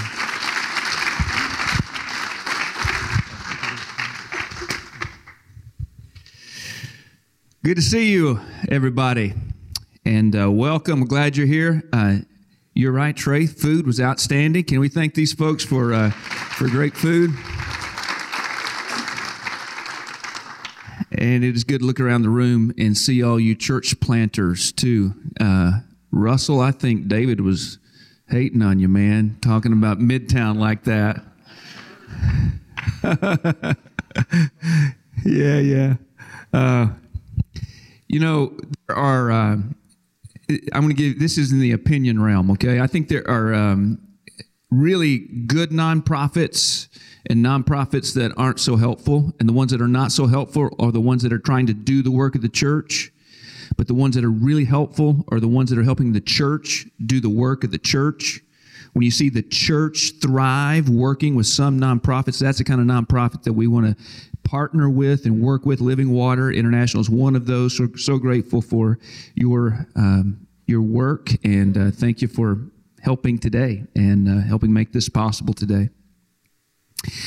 How many of you, you're new to HCPN? Just curious how many new people. I want to know who I'm talking to here. All right. Well, many of my comments are going to be focused to you, and I'll be brief. But I want you to know what we're about and why we exist. HCPN really is a network of networks. In this room, and sometimes, there are more or less people in the room, but we're a network of networks. And with all of the different networks, we realize that people identify with denominations or some doctrinal distinctives and so on, but there needs to be a place in the city where we can come together and a church planter can find a home, find a tribe, someone to connect with and be supported by both emotionally, financially, spiritually. And so the Houston Church Planting Network really started with that in mind. So we're a network of networks, and we exist to strengthen church planters. That's what we're about. We want to strengthen church planters to multiply churches that reach every man, woman, and child in the greater Houston area. And that's why we try to spread the ball around all over the city. It's why we meet in different places, different kinds of denominations and everything. We want to meet two places, the gospel of Jesus and the greater Houston area. That those two places have our heart. In this city that will be 9 million people by 2035, this most diverse city, this is not new news to you, 200 language groups, more than that, more than 300 people groups in this city. By 2035 there will be an equal number of Anglos, Hispanics, and African Americans in this city. And so it's a beautiful picture when the church comes together, and it's all of us together, that Jesus is making us all one with a heart for the city. And so what HCPN is about planting churches in this diverse city, not big churches trying to influence the city, but understanding that it's going to take this infestation of churches, a saturation of churches all across the city, pushing into every dark corner of the city, establishing new churches. Where are they going to come from? Where are those church planters going to come from? They're going to come from communities of faith just like yours and mine, where people are devoted to raising up and sending out church planters. So what we're about then is gathering like this on a monthly basis. Hopefully in this gathering, we will strengthen some church planters. Some of you needed to look across the table from someone who's going to tell you, you're not crazy for doing what you're doing. You're doing the good work. You're doing the hard work. You're laying the kind of foundation that's going to make a difference in this city, even if it doesn't look like it right now. So keep doing what you're doing. So we want to strengthen church planters in this gathering. But we also want to foster collaboration. We realize that many of you lead churches similar to the church that I pastor. And, we have a lot of opportunity and a lot of resources, and that means a lot of responsibility before God to steward those resources in a way that we can help people plant churches all across this city. And so in collaborating together, what we've realized is that one of the things that we can really do well is collaborate to train church planters. And so we've started some residencies, and you've heard from a couple of the people who have been in residencies at HCPN. And this we have two residencies. One is a finishing residency for those in the last 12 to 18 months before they plant a church. And this finishing residency is intended to train, to then also really encourage spiritually, kind of do spiritual development for those pastors who are going to plant churches, and give relationships, just introduction to leaders all across the city. That's what the finishing residency is intended to do. And this is a paid residency, the finishing residency is. But what we also realized is that there are a lot of people who aren't ready for a finishing residency, but they need to get some legs, some church planting legs that may prepare them to be a part of a finishing residency or to plant a church. They're 2 to 3 years out. And so this last year we started a functional residency. I'm curious, how many functional residents are in the room as a risk? I should have looked around before I asked a number of you. So there are about 40 people right now going through a functional residency that's really intended to help people about 2 to 3 years out in equipping to plant a church. And then foundational residencies happen within local churches all across the city. And of course, we want to encourage and facilitate those any way that we can. So with that in mind, I want you to know that what we're about as the Houston Church Planting Network is a kind of collaboration where we see the multiplication of churches so that there's a saturation of churches in the city of Houston together. That's what we're focused on. If there's some way that I can answer questions for you, if you're considering becoming more involved in the Houston Church Planting Network and part of our residencies or whatever, I'll be happy to try to answer any questions for you. Chad Clarkson's in the room also. Chad, would you raise your hand in case you don't know Chad? Chad will be happy to answer questions for you too. All right. Now it's my privilege to introduce our speaker for the day. His name is Daniel Henderson, and Daniel, for the last 3 decades, has been guiding individuals, leaders, and churches to embrace these powerful spiritual experiences, this spiritual renewal. So he's served he's been pastor to thousands of people, both in California and in Minnesota, and he lives right next door to heaven in Castle Rock, Colorado. My personal opinion. And today he really travels across the country, speaking at conferences and churches, coaching pastors and business leaders in really spiritual life, how to have a strategic and significant spiritual life. We have a kindred heart in that we're grandfathers. He has 8 grandchildren, and he's written about 8 different books. He obviously is a married man, and some of you have already been blessed by hearing him speak. We are really blessed that you're here, Daniel. Thanks for pouring into us today, and it's all you. Welcome, Daniel Henderson, please. Thank you. Thank you, Bruce. Man, what a thrill to hear what God is doing here in Houston. I was telling Chad as he picked us up last night, I'm the only member of my family who has never gotten right with God and lived in Texas. I don't know what my problem is, but hearing you speak makes me want to come here. This is an exciting place to be. So thrilled to see what the Lord is doing among all of you, and love the church planting focus. Fresh out of seminary, I was part of a church planting team, and then the churches we pastored, I pastored all planted churches, and both obviously domestically and globally. So it is really the live stream of evangelism to see church planting going on, and grateful for that. I do bring you greetings from Denver, Colorado, the Mile High City in more ways than one. I've never visited one of those dispensaries, but I see them all the time. Some guys tell me their preaching's a little better now. I don't know. But anyway, it's coming to Texas eventually. Keep fighting it if you can. But it is what it is. A lot of lost people there. They just don't remember our conversations after witness to them is the problem. But anyway, and I love the tattoos. I almost did this. I mean, I just think that's a great advertisement. If any of you bald guys put one on your bald spot, I'll give you a free book. How's that? Just for your courage. But pray for Houston. What a great day. The focus is really on prayer and revival in the local church today. And so how appropriate to be able to address that, hopefully from God's Word and in a way that would encourage each and every one of us.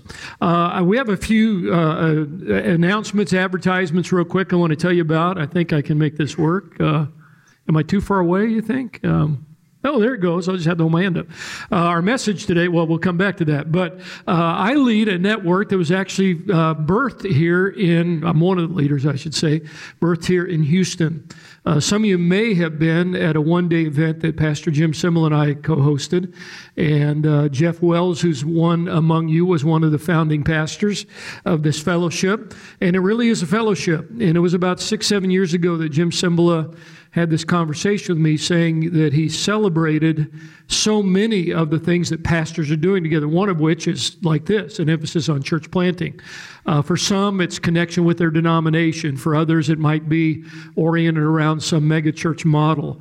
But we began to realize that we could not recognize a national fellowship that was very specific to helping pastors connect and encourage one another in the area of prayer. There were a lot of parachurch ministries doing that, but I learned that best ones to encourage pastors are other pastors. And so we started a fellowship called the 6-4 Fellowship based on Acts chapter 6 and verse 4, where as the early church leaders were confronted with a major ministry breakdown of a focus that was very close to God's heart, and that was the widow feeding program, they actually said, no, we're not going to fix it. Now, that does not fly in modern America because we're paid to fix programs and start programs. But they refused to do it because they were going to give themselves continually, as you know, to prayer and the ministry of the Word. And this is all oriented around just encouraging, helping one another. Membership's free. What that means is you sign up to get resources on a regular basis, and they are videos from other pastors. Some of them you would know, the very nationally known. Others would just be regular pastors in the trenches, just to keep fueling our fire, our competency, our commitment, our conviction around prayer. So I would really encourage you to join. In fact, I think Robert has a way to monitor that. Are you in here, Robert? I just saw him here. He just got raptured. But yeah, so whoever is the first guy to sign up here today, you can have a free copy of all the books out there. You can sell them at your garage sale next week. But that would just be a big thank you. And then I know he's going to randomly pick somebody and just offer them a free opportunity to participate in some of our events. But we hope you'll consider that. I was just in conversation with Tim Hawks, who you would know, Bruce, about Christ Together. And we both feel, and he said specifically, he feels like this and the whole effort of uniting together for church planting and evangelism fits so well, because all of that has to be rooted in our praying, right? In our unity in prayer. But our praying is only good prayer when it results in community impact. And so it's a real 1-2 punch. So we would invite you to be a part of that.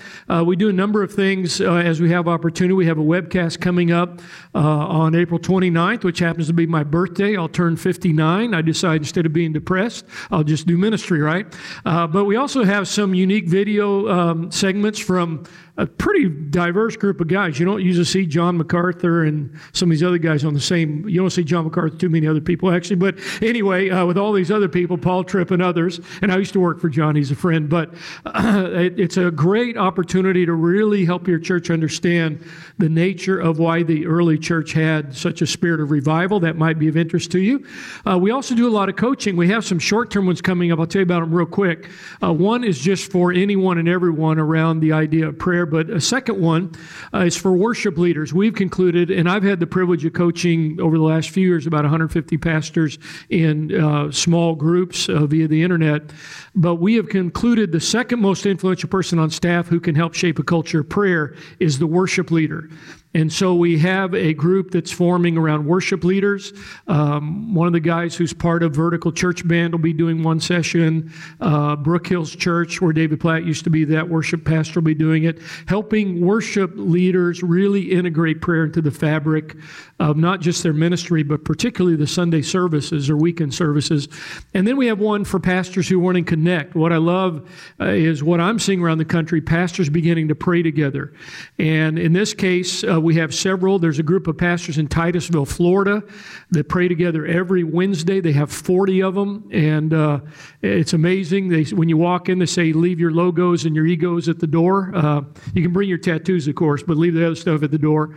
And God's done an amazing thing. A guy named Will Davis, who's part of the Austin Prayer Network among pastors, will be doing one of those sessions. And then a guy named Bill Elliff out of Little Rock, where they have an extraordinary network of prayer, and he also leads a thing called One Cry. And so just some coaching to help nurture that. So if you're interested, check that out. You can go to our main webpage, which is strategicrenewal.com. And then lastly, we have 2 conferences coming up this fall.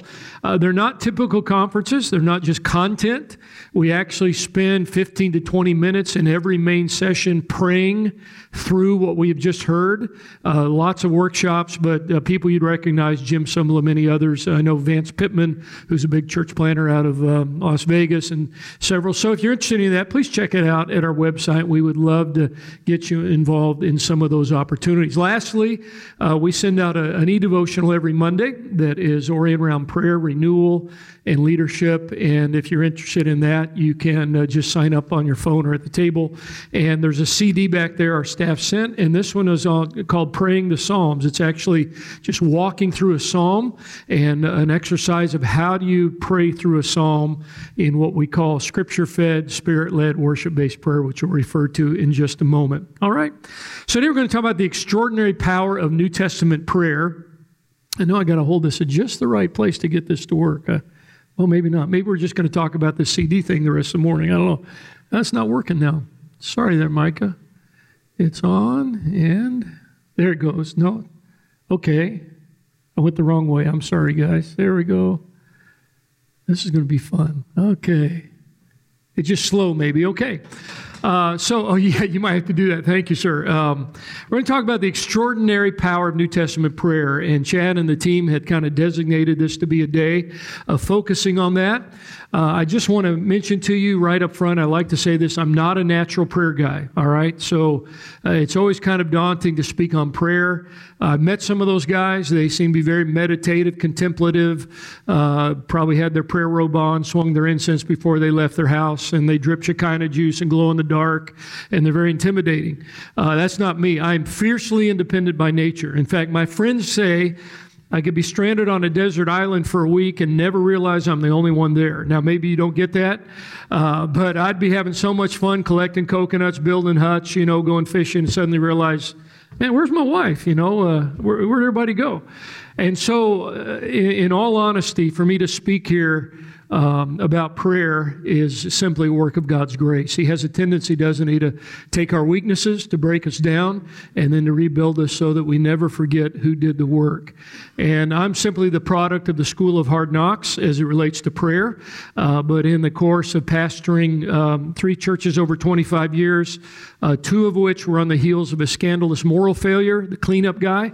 They don't have a class on seminary for that, but I do have the scars to prove it. And then one in following a pastor who'd been there for 40 years, which is just a different flavor of pain. The Lord really taught me that prayer is not just therapeutic, but it's transformational. It literally can transform the culture and life of not only a church, but of the individuals involved in it. So I want to encourage you with some of that as we talk about that today. And before we do, let me pray, and let's just commit these moments to the Lord. I know that speaking after lunch is the art of talking in other people's sleep, so we're going to ask Him to keep us alert and awake and engaged. So, Father, we ask now that you would give to me and to all of us a heart of, we trust, hunger and humility before you. There is not a prayer expert in this entire room. We are all learning and we're growing. But Lord, we do want to be in step with you, and we do want to see you do things that only you can do, that strangely enough has always been attached to extraordinary passion for you through prayer. And so, Lord, whatever barriers, discouragements, whatever strongholds stand in the way of your will for our lives and our praying, in our leadership in prayer, Lord, would you now address those in your own gentle yet clear way? Allow us to leave here better equipped, motivated, and resolved, we trust, Lord, to be the men and women you have called us to be for the sake of the advancement of your kingdom. And we pray this for Christ's sake. Amen. Amen. So this morning I want to talk to you this afternoon really about the modern day prayer option.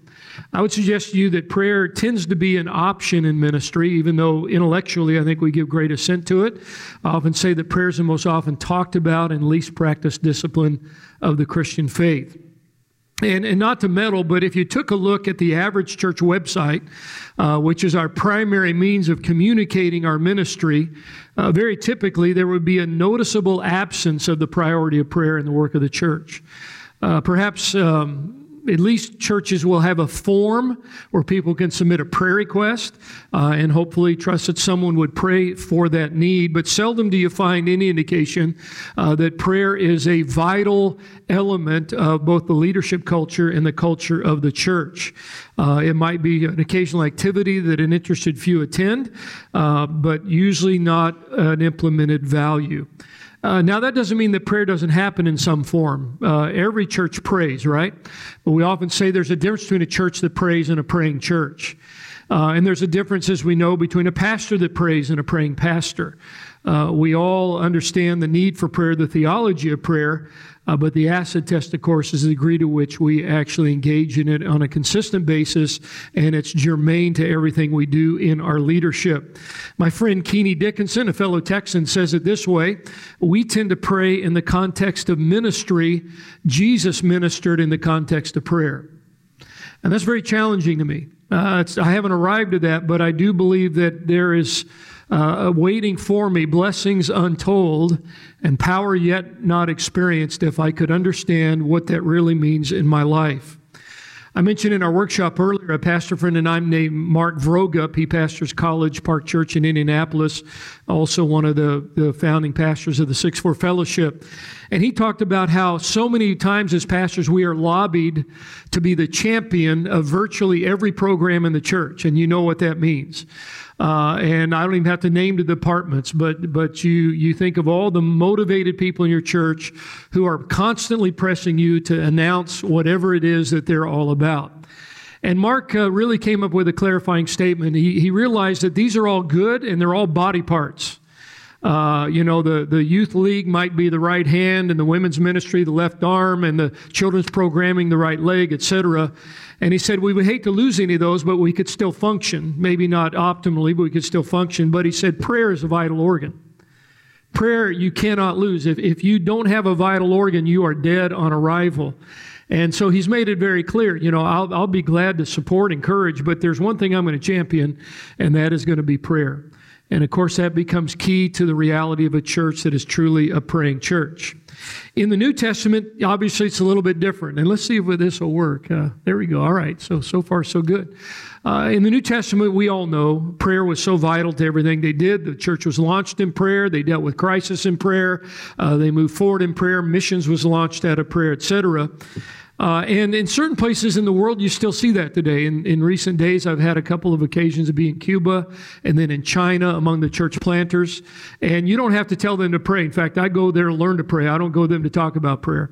And I've asked myself the question, maybe you have, why is it that they pray the way they do and we don't?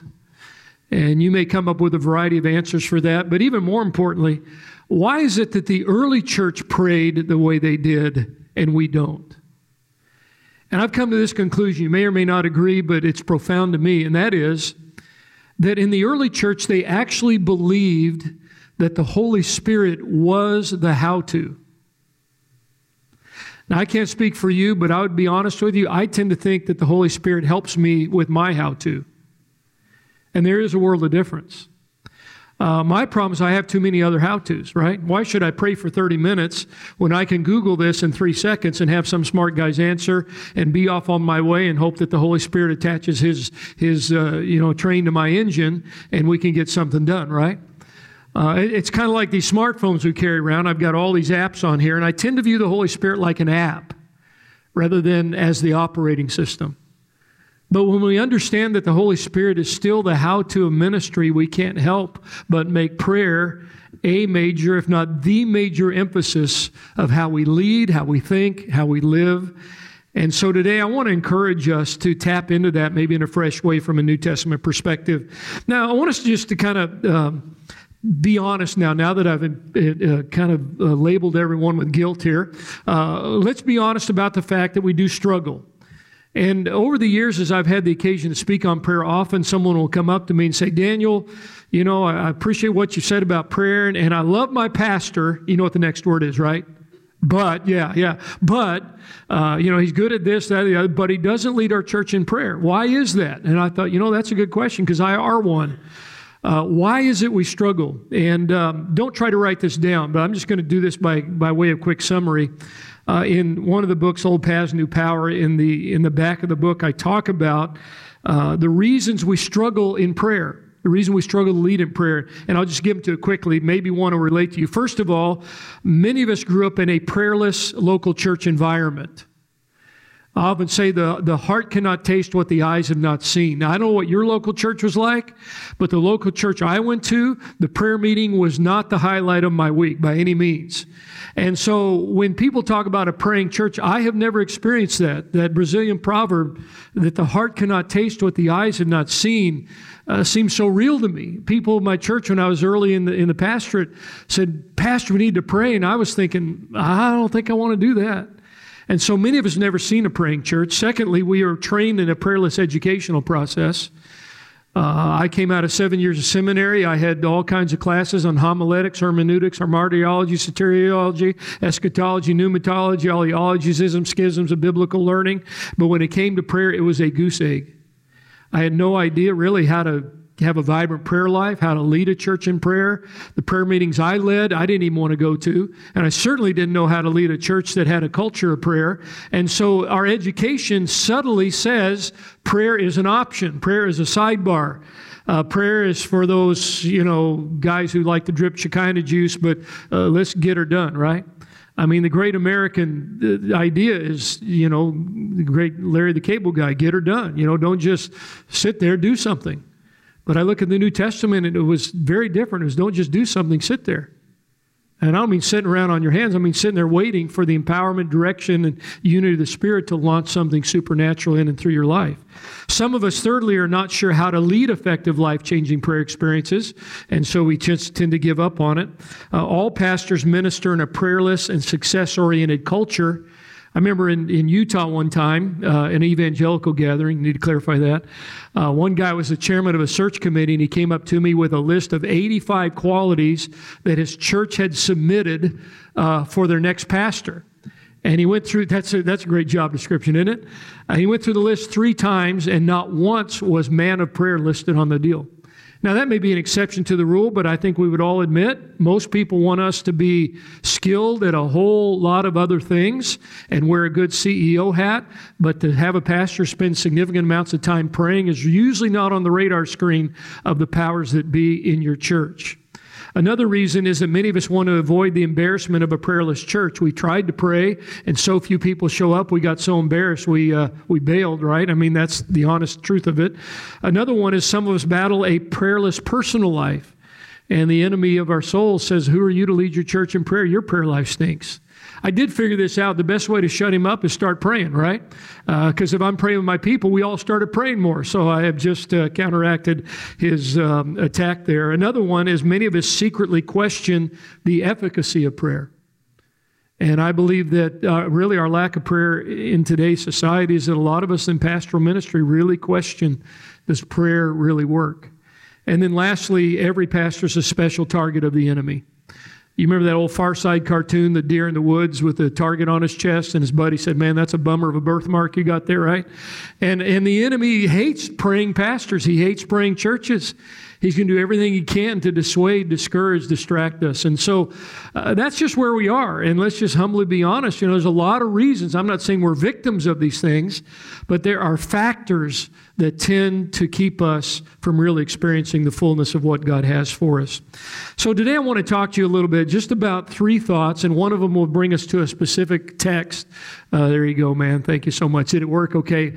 We already did that. About the extraordinary power of New Testament prayer. I want us to begin with definition. I mentioned earlier that definition determines destination. And I think one of the struggles we have in our society today is most Christians have, I think, an unfortunate definition of prayer. If you were to ask the average American, what is prayer?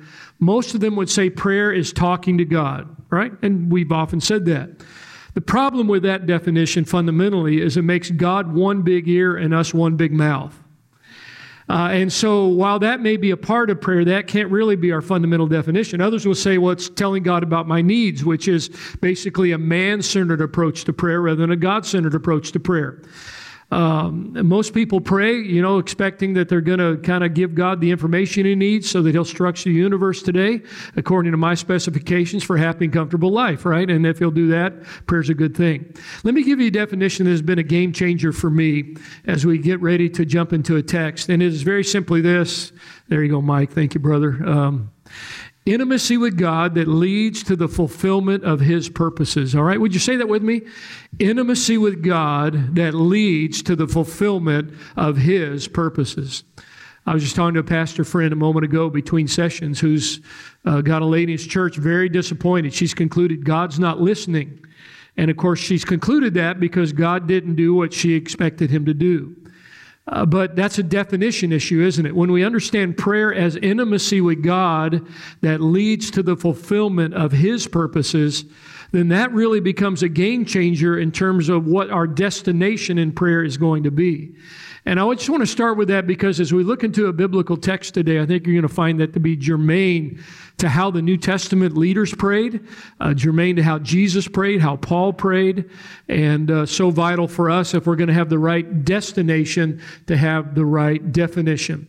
Now, I want to also just park on something before we jump into the text about what I call a crucial delineation of New Testament prayer, a delineation of New Testament prayer. In our earlier session, I touched on this briefly. But as you know, in Matthew chapter 6, as well as in Luke chapter 11, Jesus gave the model prayer. We all know it. We could quote it. The problem is that, as you know, Jesus didn't give us that so that we would quote it. He gave it to us so that we would live it and experience it. In both Luke 11, when later on the disciples said, teach us to pray, Jesus gave kind of the Cliff Notes version of the model prayer. In Matthew 6, Jesus gave the more extended fashion on the Sermon on the Mount. And we all know that prayer. Now, let's be honest. If you're like me, you preached on that passage. I've done 10-week series, Hebrew background, Greek words. I threw in an Italian coffee shop, a French pastry, trying to make it interesting. People filled pages with notes, but they didn't learn how to pray. And so a number of years ago, it became clear to me what this pattern really looks like, and many of you have discovered this already. But the reason I want to highlight this is because as we get into a New Testament illustration of prayer, you're going to see how vital this was. So I call it, and some of you have seen this in some of the books we've done, I call it the 4-4 pattern of prayer. And that comes from my musical background. You all know this basic pattern. It kind of converged in my mind as to what Jesus was doing here. So I'm going to go ahead and play this out and just walk through it real quickly. And I'll tell you personally, it's been a real game changer in my own life. One of my buddies said that I've reached the age of balding, bifocals, bulging, and bunions. That's the old man's version of head, shoulders, knees, and toes, right? But I always got these bifocals on, and in all truth, every time I look at the Bible, it's as if this pattern is on my glasses, and I just see this springing from the pages of Scripture in terms of a pattern to pray. So very quickly, let me just play this out. I say it starts upward, just like the musical pattern, with what I call reverence. These all start with R because I went to seminary and got that brain damage. But reverence, which if you look at the model prayer, is what? Our Father who art in heaven, hallowed be thy name. Again, you know this, but all biblical prayer starts with God's face and not his hand. It starts with who God is and not our need. And that's very counterintuitive to the way most of us have learned to pray in our churches, and in fact, maybe the way we've even taught our own people to pray. But it starts with who he is, our Father who art in heaven. Then it moves what I call downward in response. The next movement of that prayer, your kingdom come, your will be done on earth as it is in heaven. Because worship basically is the response of all I am to the revelation of all he is, right? That's what worship is. And so having worshiped God out of the pages of Scripture in my prayer life, not asking him for anything, just giving him what he's worthy of, is automatically going to lead to a response of submission of my mind, my heart, my agenda to God's intentions and purposes. I always say it's really like trading in my agenda for God's, my will for God's, even my prayer list for God's, so that I'm praying according to his will and his kingdom purposes. It's a game changer. In fact, I've come to conclude I don't even know what to pray about until I have worshiped well and surrendered completely. And then at that point, I am praying in the Spirit. At that point, I am praying in Jesus' name, which has nothing to do with 3 words we tack on at the end. It has to do with a framework, a mindset, a spirit of submission and surrender to the purposes of Jesus. And so reverence and response. And then, as you know, we get into our requests. Give us this day our daily bread and forgive us our debts as we forgive our debtors. I would just stutter at that point very quickly and offer 2 words to you, and it is this: resources and relationships. Could you say that with me? Resources and relationships. Daily bread is what kind of need? It's a resource need, isn't it? The stuff we need, the support for our ministry, strength for our children, wisdom for our decisions. Those are all our daily bread needs. But then there are those relationship needs. Forgive us our trespasses as we forgive those who trespass against us. That our relationship be vital, Christ-honoring. And by the way, if you look at any prayer list, everything on there is either a resource need or a relationship need. Jesus obviously understood, didn't he, what we would need to trust him for. And so you begin with worship, and then you move to surrender and response. Then you move to your requests, and you pray about those things. Again, it's not worship-only prayer. It's just worship-based prayer that then helps us to frame and understand what we should pray about. I said in the workshop earlier, I've learned over the years that the Holy Spirit has a prayer list that's usually much more significant than mine, but I don't discover it unless I've worshiped well and surrendered completely, and then I'm aligned with His heart, His will, and His intentions. Now, it'd be great if you could pray all day, but you can't. You got to get off your knees and get into battle. And that's where that last part of the prayer, so often neglected, but is so vital. Now, lead us not into temptation, but deliver us from email. And it is that sense of, just seeing if you're still awake, deliver us from evil. It is that sense of getting battle ready. Literally, the rendition is, Lord, we're going to encounter this. Don't let us get stuck in it. And so that's another part of a vital, balanced part of prayer. I said to the group earlier, every prayer time I lead in my own personal prayer life always begins with an open Bible. Because the best way to talk to God is from His own Word. And I would conclude with you that that's why this is so vital in terms of this part of prayer, because the best way to get battle ready is what? To have the Word of God planted in your heart and in your mind. So that prayer and the Word as a personal discipline, as a corporate experience, are so vitally linked. And you see this pattern that Jesus gave. It's in Luke 11. It's in Matthew 6. Again, the words are different, but the pattern is the same. Reverence, then response, then request, then readiness for battle. And I would suggest to you that that becomes a biblical balanced prayer life, but it also now becomes the model that becomes transformational in the life of a church. I don't know about you, but the prayer meetings I grew up in fact, I grew up with a strong aversion to prayer. I tell people often I had a drug problem as a child. My parents drugged me to the old-fashioned Wednesday night prayer meeting every week of my life, and some of you have been at those. And my gift of sarcasm kicks in at this point, but as I look back at them, we would start at 7 o'clock. We would sing a few songs that felt like sanctified versions of 99 bottles of beer on the wall. And then, some guy gave a devotion that he threw together his pickup truck, had nothing to do with prayer. And then came the dreaded question. You know the dreaded question, right? Does anybody have any prayer requests? And man, we were loaded for bear. I tell you, pulled out our yellow pads and our blue Bic pens, and it went on, and it went on, and it went on. And, pretty soon I'm thinking everybody in the country has an ingrown toenail, a slipped disc, a cousin in financial crisis, a friend whose car broke down. I was so depressed, I didn't feel like praying, right? And, of course, gossip got in there. We found out that Deacon Jones ran off with Matilda, the organ player, and his daughter was pregnant out of wedlock, and her son was ADD, and, dog Fido had cancer, or, whatever the case is. And we called that a prayer meeting. And finally, some wise guy looked at his watch and said, we're almost out of time. We better pray. I mean, well, there's an idea, right? And so we'd circle up in our little circles, and we engaged in what I affectionately call the banal bless be with syndrome. You've probably been in these prayer meetings. We almost, it's almost superstitious. We had to make sure we mention everything on those lists, and we're going through our list. Lord, bless him, bless that, be with her, be with that, turn the page, bless be, bless be, bless be. Finally run out of time, and they say, hey, thanks for coming. We'll see you next week. And I'm thinking, man, I hope I can stay home and watch reruns of Hogan's Heroes. This thing is painful, right? Now, I say all that because that's a far cry from what you see here, generally.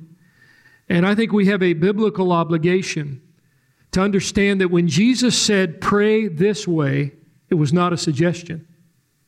I've become increasingly convinced that Jesus actually meant what he said when he said, pray this way. Now, again, I'm a creative type, and I mentioned in our workshop earlier, I've created all kinds of prayer guides. They all start with the same letter. We got the ACTS model, SLACS model, FACTS model, TRACS model, got all our models, and that's fine. We got so many adjectives to describe different forms of prayer, and I won't pick on any of them in particular, but I would say that God has continued to put in my heart, if Jesus said, pray this way, then I need to put my tradition, my creativity, my desire to try to pump up prayer with some new element on the shelf, and I need to dial into this approach to prayer because he had his very best intentions in mind for me when he told me to pray this way. And by the way, I would mention in Matthew 6, it was not really a directive about personal prayer because all the pronouns were plural. You ever thought about that? And so this was what they were going to experience in community, the kind of praying that he wanted his church to experience as they began to move into the mission of church planting. So with that in mind now, I want to just show you, and we're going to really close with this text, what I would call a compelling demonstration of New Testament prayer in Acts chapter 4, verses 23 through 31. All right? So you can turn there. We're going to just walk through it briefly and then begin to wrap up. In all my years of teaching, I never saw this literally until just the last few weeks. So this is not, some standard message. This has really become fresh and new to me. But as we get ready to look at that, I want to just basically have you imagine with me showing up at a concert hall and a master conductor gearing up to lead a symphony orchestra in Handel's Messiah.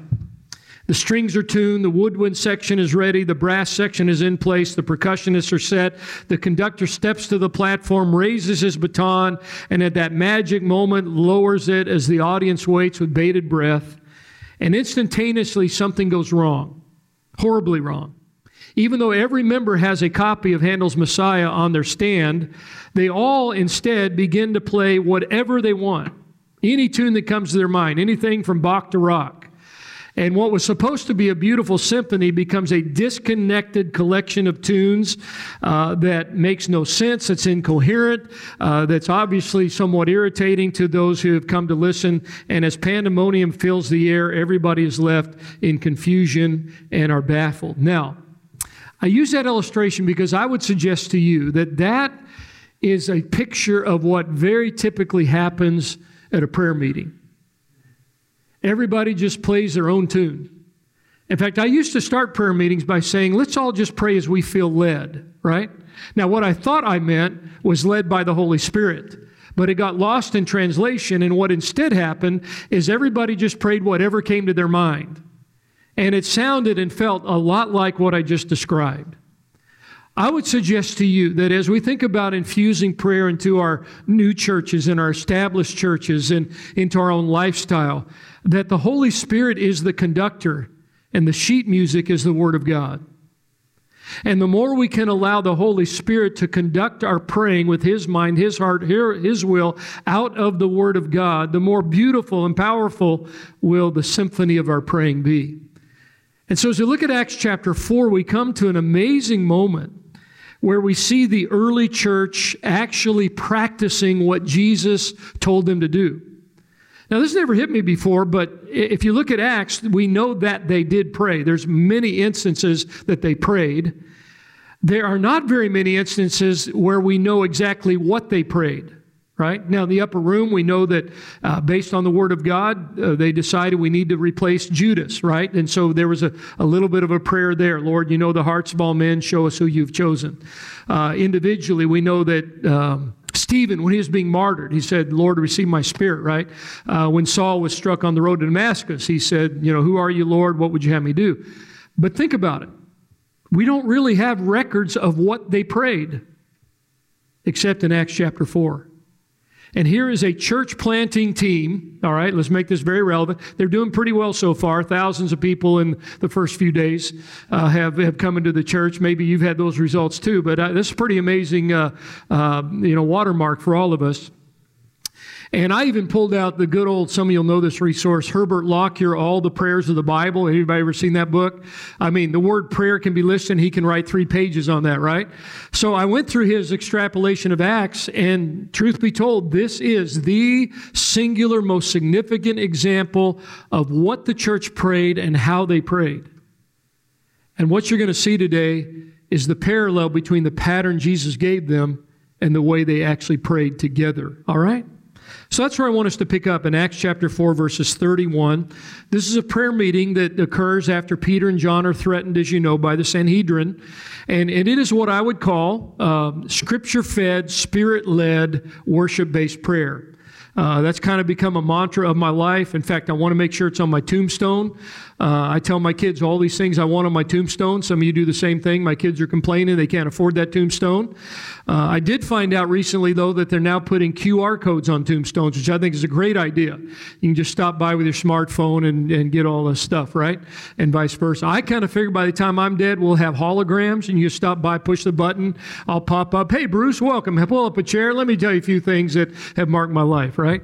But this is one, Scripture-fed, Spirit-led, worship-based prayer. I think you're going to find that embedded in this passage, which I believe is so incredibly profound.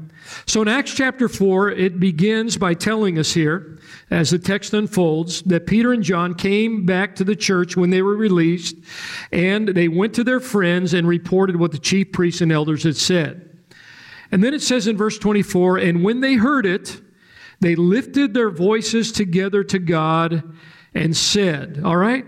So let me pause right there. Homothumadon is the word there. They lifted their voices together to God. Literally, it's a concert of voices that are whole, and catch this, in a state of union.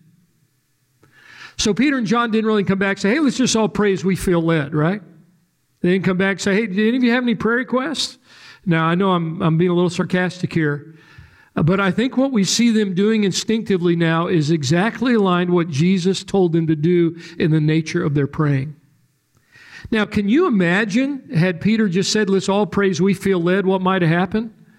I mean, Peter might have said, oh, Lord, help me, I'm so fearful, and John, Lord, I'm battling anxiety, help me get a doctor's appointment. Nothing wrong with any of that. Some people would have been calling down fire on the Jewish leaders. Some people would have been making prayer announcements about their protest plans, or the petitions they're going to sign, or who knows what else. I mean, there's a lot of things that could have happened had they all just prayed what was on their mind. And that's not what they did. So I want you to notice, and again, I don't want to be too overbearing on this, but I think you're going to see the pattern here thanks Mike, of what's happening here. And they begin with reverence. Notice, if you will, in verse 24. And they lifted their voices together to God and said, what is it? What's the next 2 words? Anybody? Sovereign Lord. So they begin with the face of God, didn't they? They begin with the truth of who He is. Our Father who art in heaven, hallowed be Thy name. Sovereign Lord who made heaven and the earth and the sea and everything that is in them. The initial focus of their praying, in spite of these incredibly challenging circumstances, was the character of God. And commentators have noticed they're really borrowing directly from a number of biblical passages. Exodus 20:11, it says, the Lord made the heaven and earth and the sea and all that is in them. Sounds very familiar, doesn't it?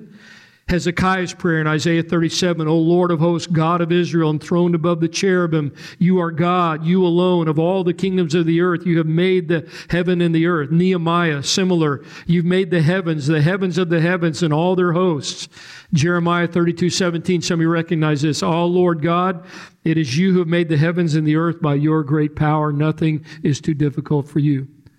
So we don't know if this is the exact transcription of the prayer or the summary of the prayer, but what the early church did in this church planting journey in the midst of incredible crisis, they first and foremost declared the character of God. They reverenced Him and they said, Sovereign Lord who made the heavens and the earth. And then notice what they did next. They quote directly from the Old Testament. Now, when it says they raised their voice in one accord, we don't know what that means. Peter prompted them and they all prayed together. Some commentators said they all sang Psalm 2. We don't know. But notice they continue their praying, a direct quote from the Septuagint version of Psalm 2, who through the mouth of our father David, your servant, said by the Holy Spirit, why did the Gentiles rage and the peoples plot in vain? The kings of the earth set themselves, and the rulers were gathered together against the Lord and against his anointed. So these believers are now, first of all, reverencing God, and then again, continuing to declare who he is based on the word of God, and really framing their circumstance out of that kind of praying. What a life-changing thing that is. John Piper says it this way. He's always stealing my material. I need to write him one of these days. But he says it this way. He says, where the mind is not brimming with Scripture, the heart is seldom brimming with prayer.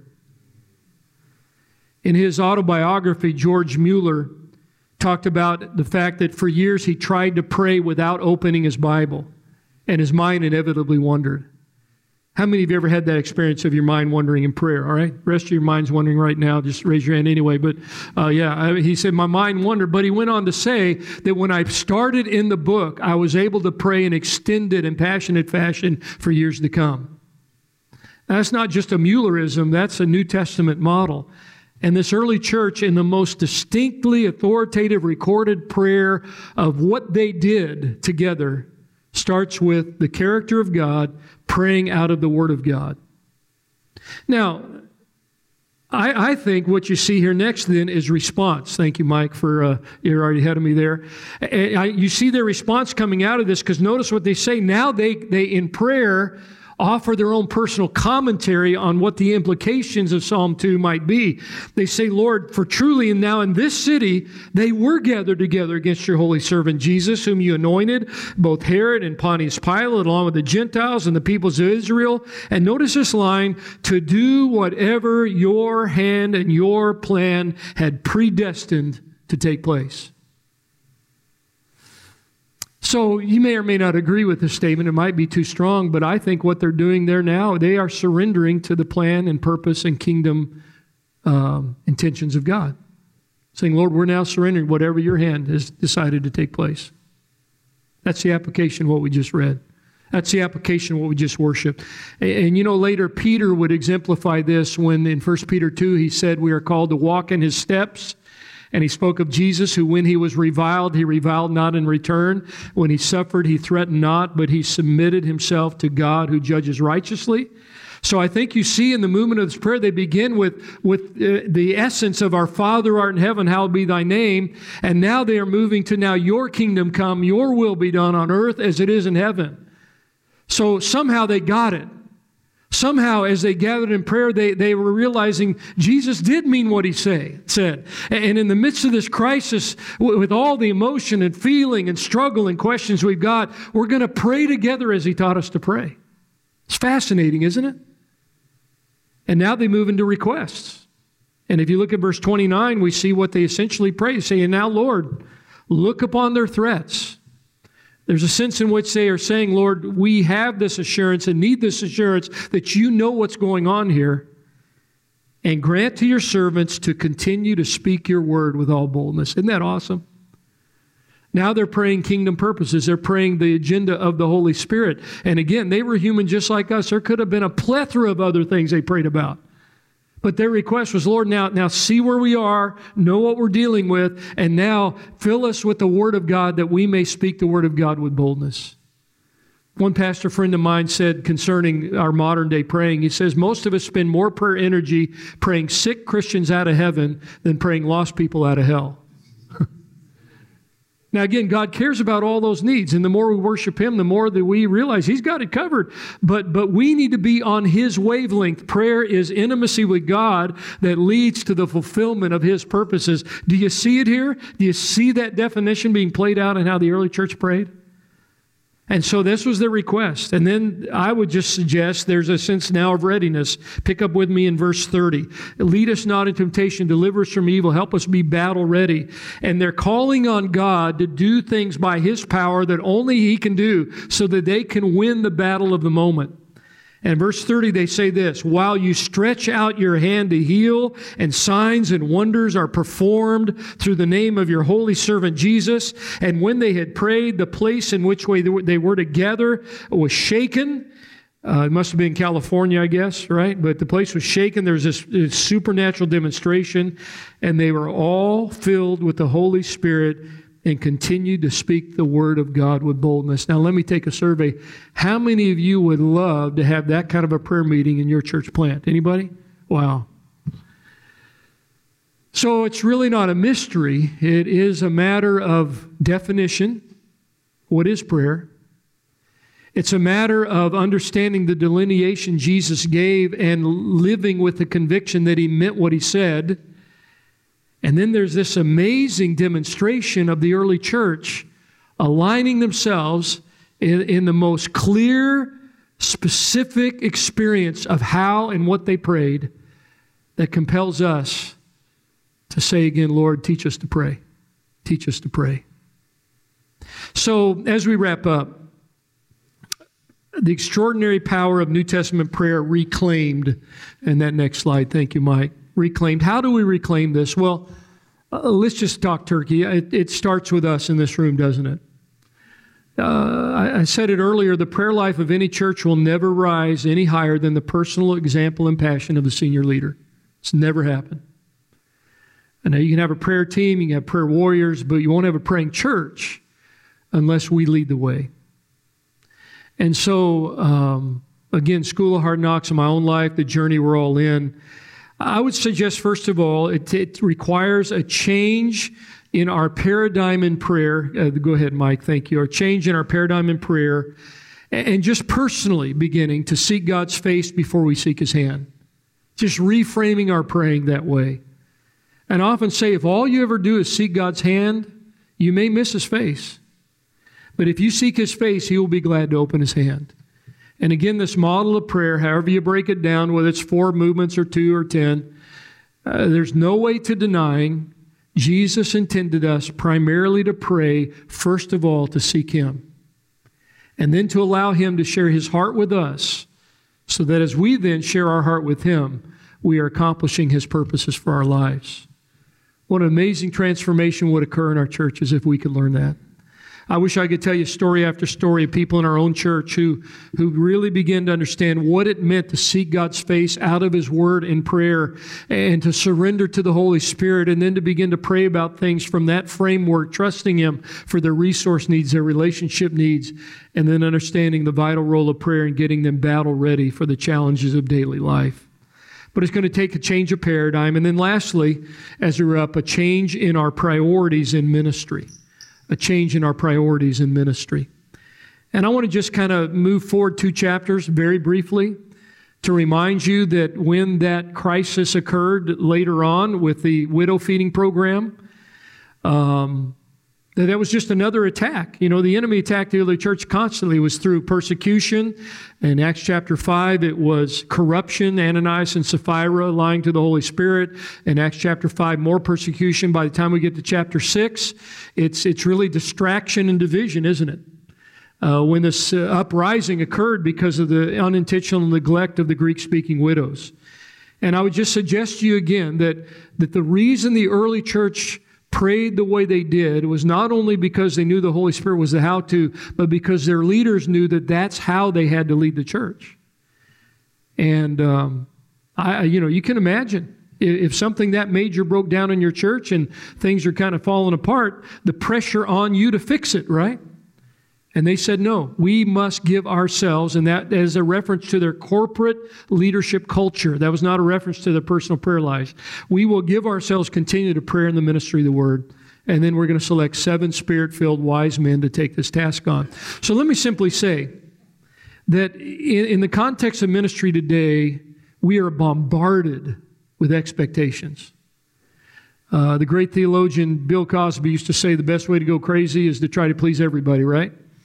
And the other way to go crazy is try to do everything. So somewhere in there, we've got to set priorities to help us filter all of these demands. And the way I've learned, and I often say to pastors, is that the power of no is in a stronger yes. In other words, the strength to say no to all the other expectations and demands and distractions is the ability to clarify what your yeses are. And as I coach pastors, so many of them have not clarified what their personal ministry priorities are. It's these 10, these 20 things I do rather than a real clarity about what their calling is. I would suggest to you that in Acts chapter 3, the priorities are very clear. Prayer, the ministry of the word, and then empowering and equipping others to lead, right? The multiplication factor there at the end. But here's what's so interesting to me. If you look at the Old Testament and you think about a leadership crisis there, who do you think of who had so much to do that he had to make some hard choices? Anybody? Yeah, Moses in Exodus 18. And so Jethro, his father-in-law, came, and I did read that Jethro is the number one baby name in Houston this month. No, it's really not. I'm teasing it. If you're Jethro, my apologies. But Jethro came to him, and he got his attention, right? And if you ask the average person, what did Jethro tell him to do? Most of us would say he told him to delegate. But if you actually look at the text, that was one of 3 things that he told him to do. He said, Moses, listen to me, and the Lord will be with you. And I'm going to come back to that phrase as we close.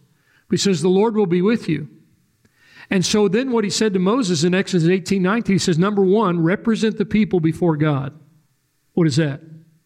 Prayer, right? Secondly, teach them the statutes of the Lord. That's the word. And thirdly, appoint judges. Fascinating to me that in both Exodus 18 and Acts 6, in the salient moments of leadership crisis, you have the same 3 priorities in the same order. Prayer, the word, and empowering others to lead. So as I said, I'm almost 59. I'm way too old to sound this naive. But I actually believe, you guys are thinking, we cannot invite a guy this dumb to speak to us again. But I actually believe that if every pastor in America decided to do those 3 things, it would transform the work of the gospel in our nation. I actually believe that. So here's the challenge. The devil doesn't have to destroy any of us in here. All he has to do is distract us. That's all he has to do. And he is launching weapons of mass distraction on all of our lives as we sit here today, more than ever before in the history of Christendom. And let's be honest, at least I'll speak for me. I find it a lot easier to serve Jesus than to seek him. But I need to come back to that place of Martha myself, day after day, making those resolute choices, knowing how to say no to so many other things so that I can say yes to the best things, and actually believing that if I were to do that, something beyond what I've ever imagined could actually happen in my life and in the life of our church. So I know this is pretty direct and tough, but I really think it's a biblical paradigm of leadership. And so I'm going to really meddle here at the end and be honest with you. I would be the first perhaps to stand up at a recovery meeting and confess I am a leadershipaholic. Over the years, I have collected more books on leadership than you can imagine.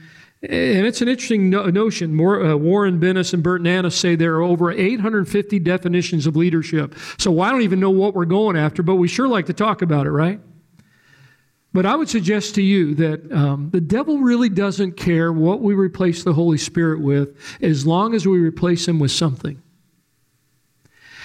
And the more attractive and functional the replacement is, the greater our tendency to go after it. I would suggest to you that I know this is my last time. It's been great to be with you guys. Appreciate it. But I would suggest to you that we have almost made an idol out of the ideas of vision and leadership. And I'm speaking as one, okay? I mean, I've done scores of messages on vision and leadership, but if you actually look at what the Bible says about those things, we have overblown those things so much that I fear they have become a replacement to the work of the Holy Spirit through the priority of prayer. And again, what was listed as a supernatural gift has now become a strategy and has become perhaps a kind of a default replacement to the original model of how church is supposed to be led. So one year I read through the Bible. I'm reading through the Bible this year again. But one year I read through the Bible just asking the Lord this question. So Lord, all right, I got all these leadership books, but what do you say about the people you use throughout the pages of Scripture? What do you say about it? And it wasn't quite what some of our modern day gurus say, unfortunately. But what I did find, very simple, every person in the Bible that God used significantly, there was one common denominator. And it was a little 5-word phrase. the Lord was with him. Abraham, Isaac, Jacob, Joseph, David, Solomon in his early years, Joshua, the handoff from Moses to Joshua, the good kings, the good judges, even Mary. Hail, O blessed one, you're the cutest little Jewish girl we can find. No, hail, O blessed one, the Lord is what? With you. Last thing Jesus said, and lo, you will develop finely tuned leadership skills. You will have the art of visioning, unbelievably so. Again, gift of sarcasm. Lo, what? I am with you always. And you know this in the early church, Peter and John, they were unlearned, ignorant men, but they had what? Been with Jesus. So I know this is a dramatic proclamation, but I believe that what we're talking about today is really at the core of whether or not we're going to accomplish the mission of church planting and supernatural power in the city of Houston and beyond. And my struggle is today I live in the ultimate achievement culture. Western society is the ultimate achievement culture. But I've come to believe that New Testament ministry is not achieved, it's received. And again, that doesn't mean we don't work hard. I'm a workaholic. You can ask anybody I know. Sleep to me is an interruption, right? But I believe New Testament ministry is much more received than it is achieved. And that compels us to say, Lord, would you teach us again to pray? Final story, I was flying on a plane going to Lancaster, Pennsylvania to speak to a pastor's conference. And I was in a window seat, no one was in my row, and I was reading another book on leadership, no surprise. And as I closed that book, I had a moment that day with the Lord, and I just began to weep as I looked out the window. It wasn't anticipated. And what came to my mind was a simple prayer that on a daily basis has begun to change the trajectory of my life. I said, Lord, I'm so sorry because for these years I've been trying to be a powerboat for Jesus. I grew up on a lake, so that was a natural analogy. And I kind of said, Lord, I've had my hand on the throttle of my leadership gifts. I've had the hull of my type A personality cutting through the water. I got my tank filled with all my theological training, and I'm really doing things for Jesus. But then I prayed a prayer that day that has helped me day by day since then. And I simply said, Lord, would you teach me what it means to be a simple sailboat? Because a simple sailboat is dead in the water unless what? Unless the wind blows. And I'm not talking about a big regatta. I mean, a piece of wood, a stick, a sheet, but would you just teach me what that would mean? And what I love about the simple sailboat is that it doesn't bring glory to the boat. It brings glory to an unseen force without which nothing would happen. Now, it's an unpredictable journey. You don't know where the wind's coming, where it's going, but it's how I want to live. And I can tell you honestly, I've never regretted that prayer. And I'm trusting that for each of us today, as you think about this incredible opportunity of seeing a city where, 2,500 people a week are moving in here? What a great opportunity for God to do something that only God can do. If we can learn to say yes to the best things, have the courage to say no to the other things, have the faith to believe that God will raise up people to do the work of ministry, and then begin to pray with a fresh alignment with what Jesus told us to do, and out of this illustration of what the early church experienced as they indeed complied with his wishes. So would you pray with me this afternoon? Father, thank you so much for the joy of being called by your name. And Lord, I would be the first to want to say to you that I need to learn again and again and again what this incredible window of understanding would mean in my life. Lord, I want to thank you so much for the accounts of the early church and what they did with so little and yet with so much. I thank you for their conviction and belief that the Holy Spirit is the how-to of ministry. And I pray that you would help us, Lord, to come day after day after day into that conviction. And Lord, as I look at the trends of our nation today, I recognize that there is very possibly a sifting coming. And I know it'll be a gift in disguise because Lord, a pure church is a powerful church, and a praying church is a powerful church. So, Lord, whatever it takes, that we would see Jesus Christ living through a revived people. Lord, would you allow us to step into that with you? And God, thank you so much for all the tools you have given us, and we want to be careful to steward those tools. But Lord, we also want to be careful to simply use them rather than rely upon them. And so give to us a spirit of prayer, commitment to your word, a strong belief in the sufficiency of your Spirit to raise up those who will do the work of ministry. And God, would you do in this city and through these dear servants things that only you can do in the days to come. And may Jesus be praised and glorified as churches are planted, lives are changed. And I think, Lord, of Acts chapter 6, where it said the word of God continued to spread and the disciples multiplied greatly and a great many priests became obedient to the faith. Out of that environment of prayer, you did so much. And may you do it also here in Houston, throughout this great state, our nation, and our world. We pray this for your glory and for the advancement of your gospel.